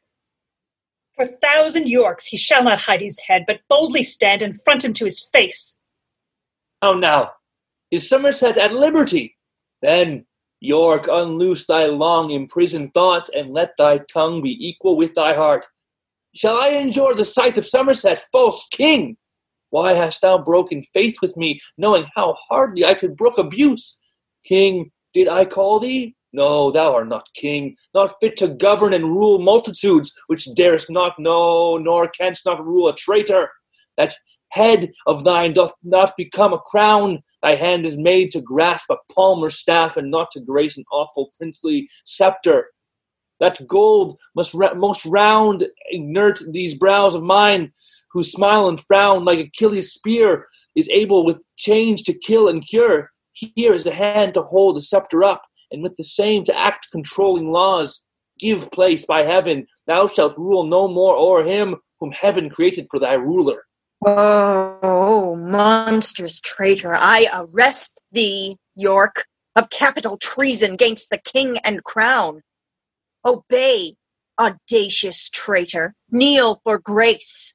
Wouldst have me kneel? First, let me ask of these if they can brook I bow to a knee to man. Sirrah, call in my sons to be my bail. Exit attendant. I know, ere they will have me go to ward, they'll pawn their swords for my enfranchisement. Call hither Clifford, bid him come amain, to say if that the bastard boys of York shall be the surety for their traitor father. Exit Buckingham. Oh, blood-bespotted Neapolitan, outcast of Naples, England's bloody scourge, the sons of York, thy betters in their birth, shall be their father's bail, and bane to those that for my surety will refuse the boys. See, where they come, I'll warrant they'll make it good. Enter Edward and Richard, enter Clifford and young Clifford. And here comes Clifford to deny their bail. Health and all happiness to my lord the king. Kneels. I thank thee, Clifford. Say, what news with thee? Nay, do not fright us with an angry look. We are thy sovereign, Clifford. Kneel again, for thy mistaking so, we pardon thee. This is my king, York, I do not mistake. But thou mistakest me much to think I do. To Bedlam with him. Is the man grown mad? Aye, Clifford. A bedlam and ambitious humour makes him oppose himself against his king. He is a traitor. Let him to the tower and chop away that factious pate of his. He is arrested, but will not obey. His sons, he says, shall give their words for him. Will you not, sons? Aye, noble father, if our words will serve. Our words will not, then our weapons shall. Why, what a brood of traitors have we here? Look in a glass and call thy image so. I am thy king, and thou a false-hearted traitor. Call hither to the stake my 2 brave bears, that with the very shaking of their chains they may astonish these fell-lurking curs. Bid Salisbury and Warwick come to me. Enter Warwick and Salisbury. Are these thy bears? We'll bait thy bears to death, and manacle the bear ward in their chains, if thou darest bring them to the baiting place. Oft have I seen a hot, overweening cur run back and bite, because he was withheld, who being suffered with the bear's fell paw, hath clapped his tail between his legs and cried. And such a piece of service will you do, if you oppose yourselves to match Lord Warwick. Hence, heap of wrath, foul, indigested lump, as crooked in thy manners as thy shape. Nay, we shall heat you thoroughly anon. Take heed, lest by your heat you burn yourselves. Why, Warwick, hath thy knee forgot to bow? Old Salisbury, shame to thy silver hair, thou mad misleader of thy brain-sick son! What, wilt thou on thy deathbed play the ruffian and seek for sorrow with thy spectacles? Oh, where is faith? Oh, where is loyalty? If it be banished from the frosty head, where shall it find a harbor in the earth? Wilt thou go dig a grave to find out war and shame thine honorable age with blood? Why art thou old and want'st experience? Or wherefore dost abuse it if thou hast it? For shame, in duty bend thy knee to me that bows unto the grave with mickle age. My lord, I have considered with myself the title of this most renowned duke, and in my conscience do repute his grace the rightful heir to England's royal seat. Hast thou not sworn allegiance unto me? I have. Or canst thou dispense with heaven for such an oath? It is great sin to swear unto a sin, but greater sin to keep a sinful oath. Who can be bound by any solemn vow to do a murderous deed, to rob a man, to force a spotless virgin's chastity, to reave the orphan of his patrimony, to wring the widow from her customed right, and have no other reason for this wrong but that he was bound by a solemn oath? A subtle traitor needs no sophister. Call Buckingham, and bid him arm himself. Call Buckingham, and all the friends thou hast. I am resolved for death or dignity. The first I warrant thee, if dreams prove true. You were best to go to bed and dream again, to keep thee from the tempest, the field. I am resolved to bear a greater storm than any thou canst conjure up today, and that I'll write upon thy burgonet, might I but know thee by thy household badge. Now, by my father's badge, old Neville's crest, the rampant bear chained the ragged staff, this day I'll wear aloft my burgonet, as on a mountaintop the cedar shows, that keeps his leaves in spite of any storm, even to affright thee with the view thereof. And from thy burgonet I'll rend thy bear, and tread it under foot with all contempt, despite the bear ward that protects the bear. And so to arms, victorious father, to quell the rebels and their accomplices. Aye, charity for shame. Speak not in spite, for you shall sup with Jesu Christ tonight. Foul stigmatic, 'tis more than thou canst tell. If not in heaven, you'll surely sup in hell. Exit severally.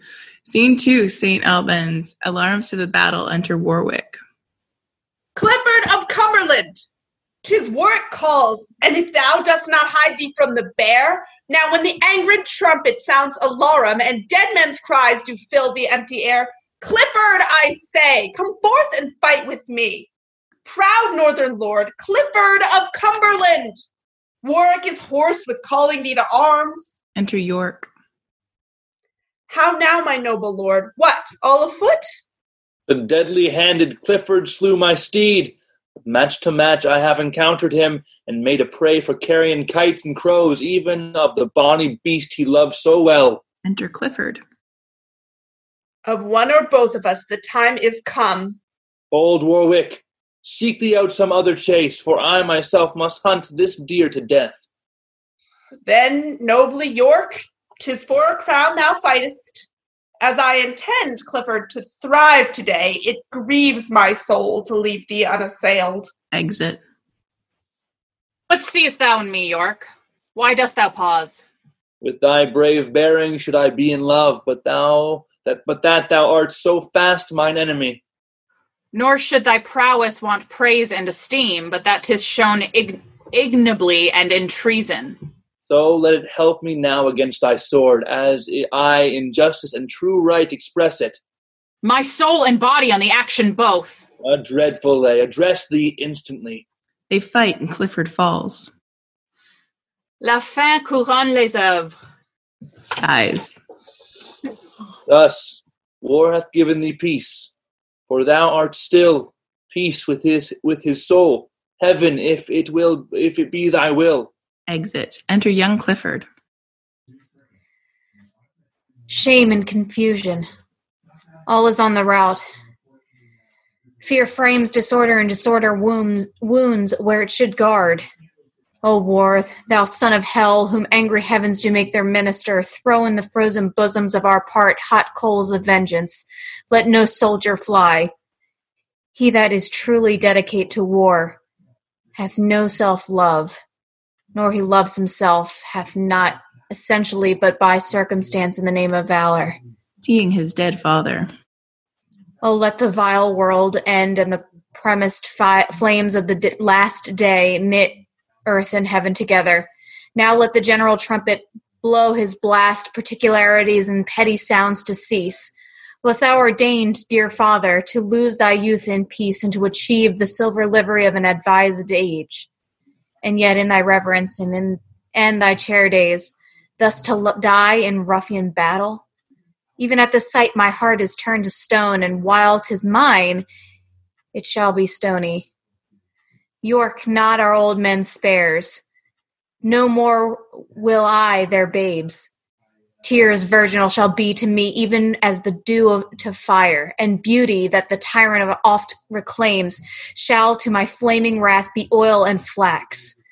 Henceforth I will not have to do with pity.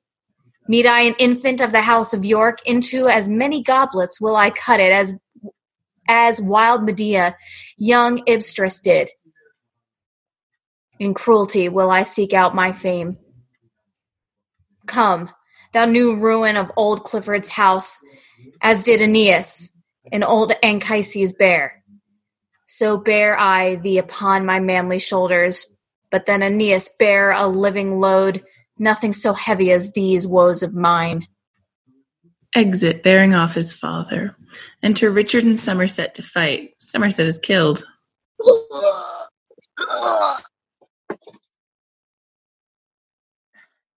So, lie you there.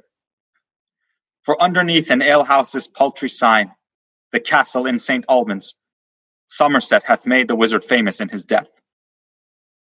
Sword, hold thy temper. Heart, be wrathful still. Priests pray for enemies, but princes kill. Exit. Fight. Excursions. Enter King Henry VI, Queen Margaret, and others. Away, my lord, you are slow. For shame, away! Can we outrun the heavens? Good Margaret, stay. What are you made of? You'll nor fight nor fly?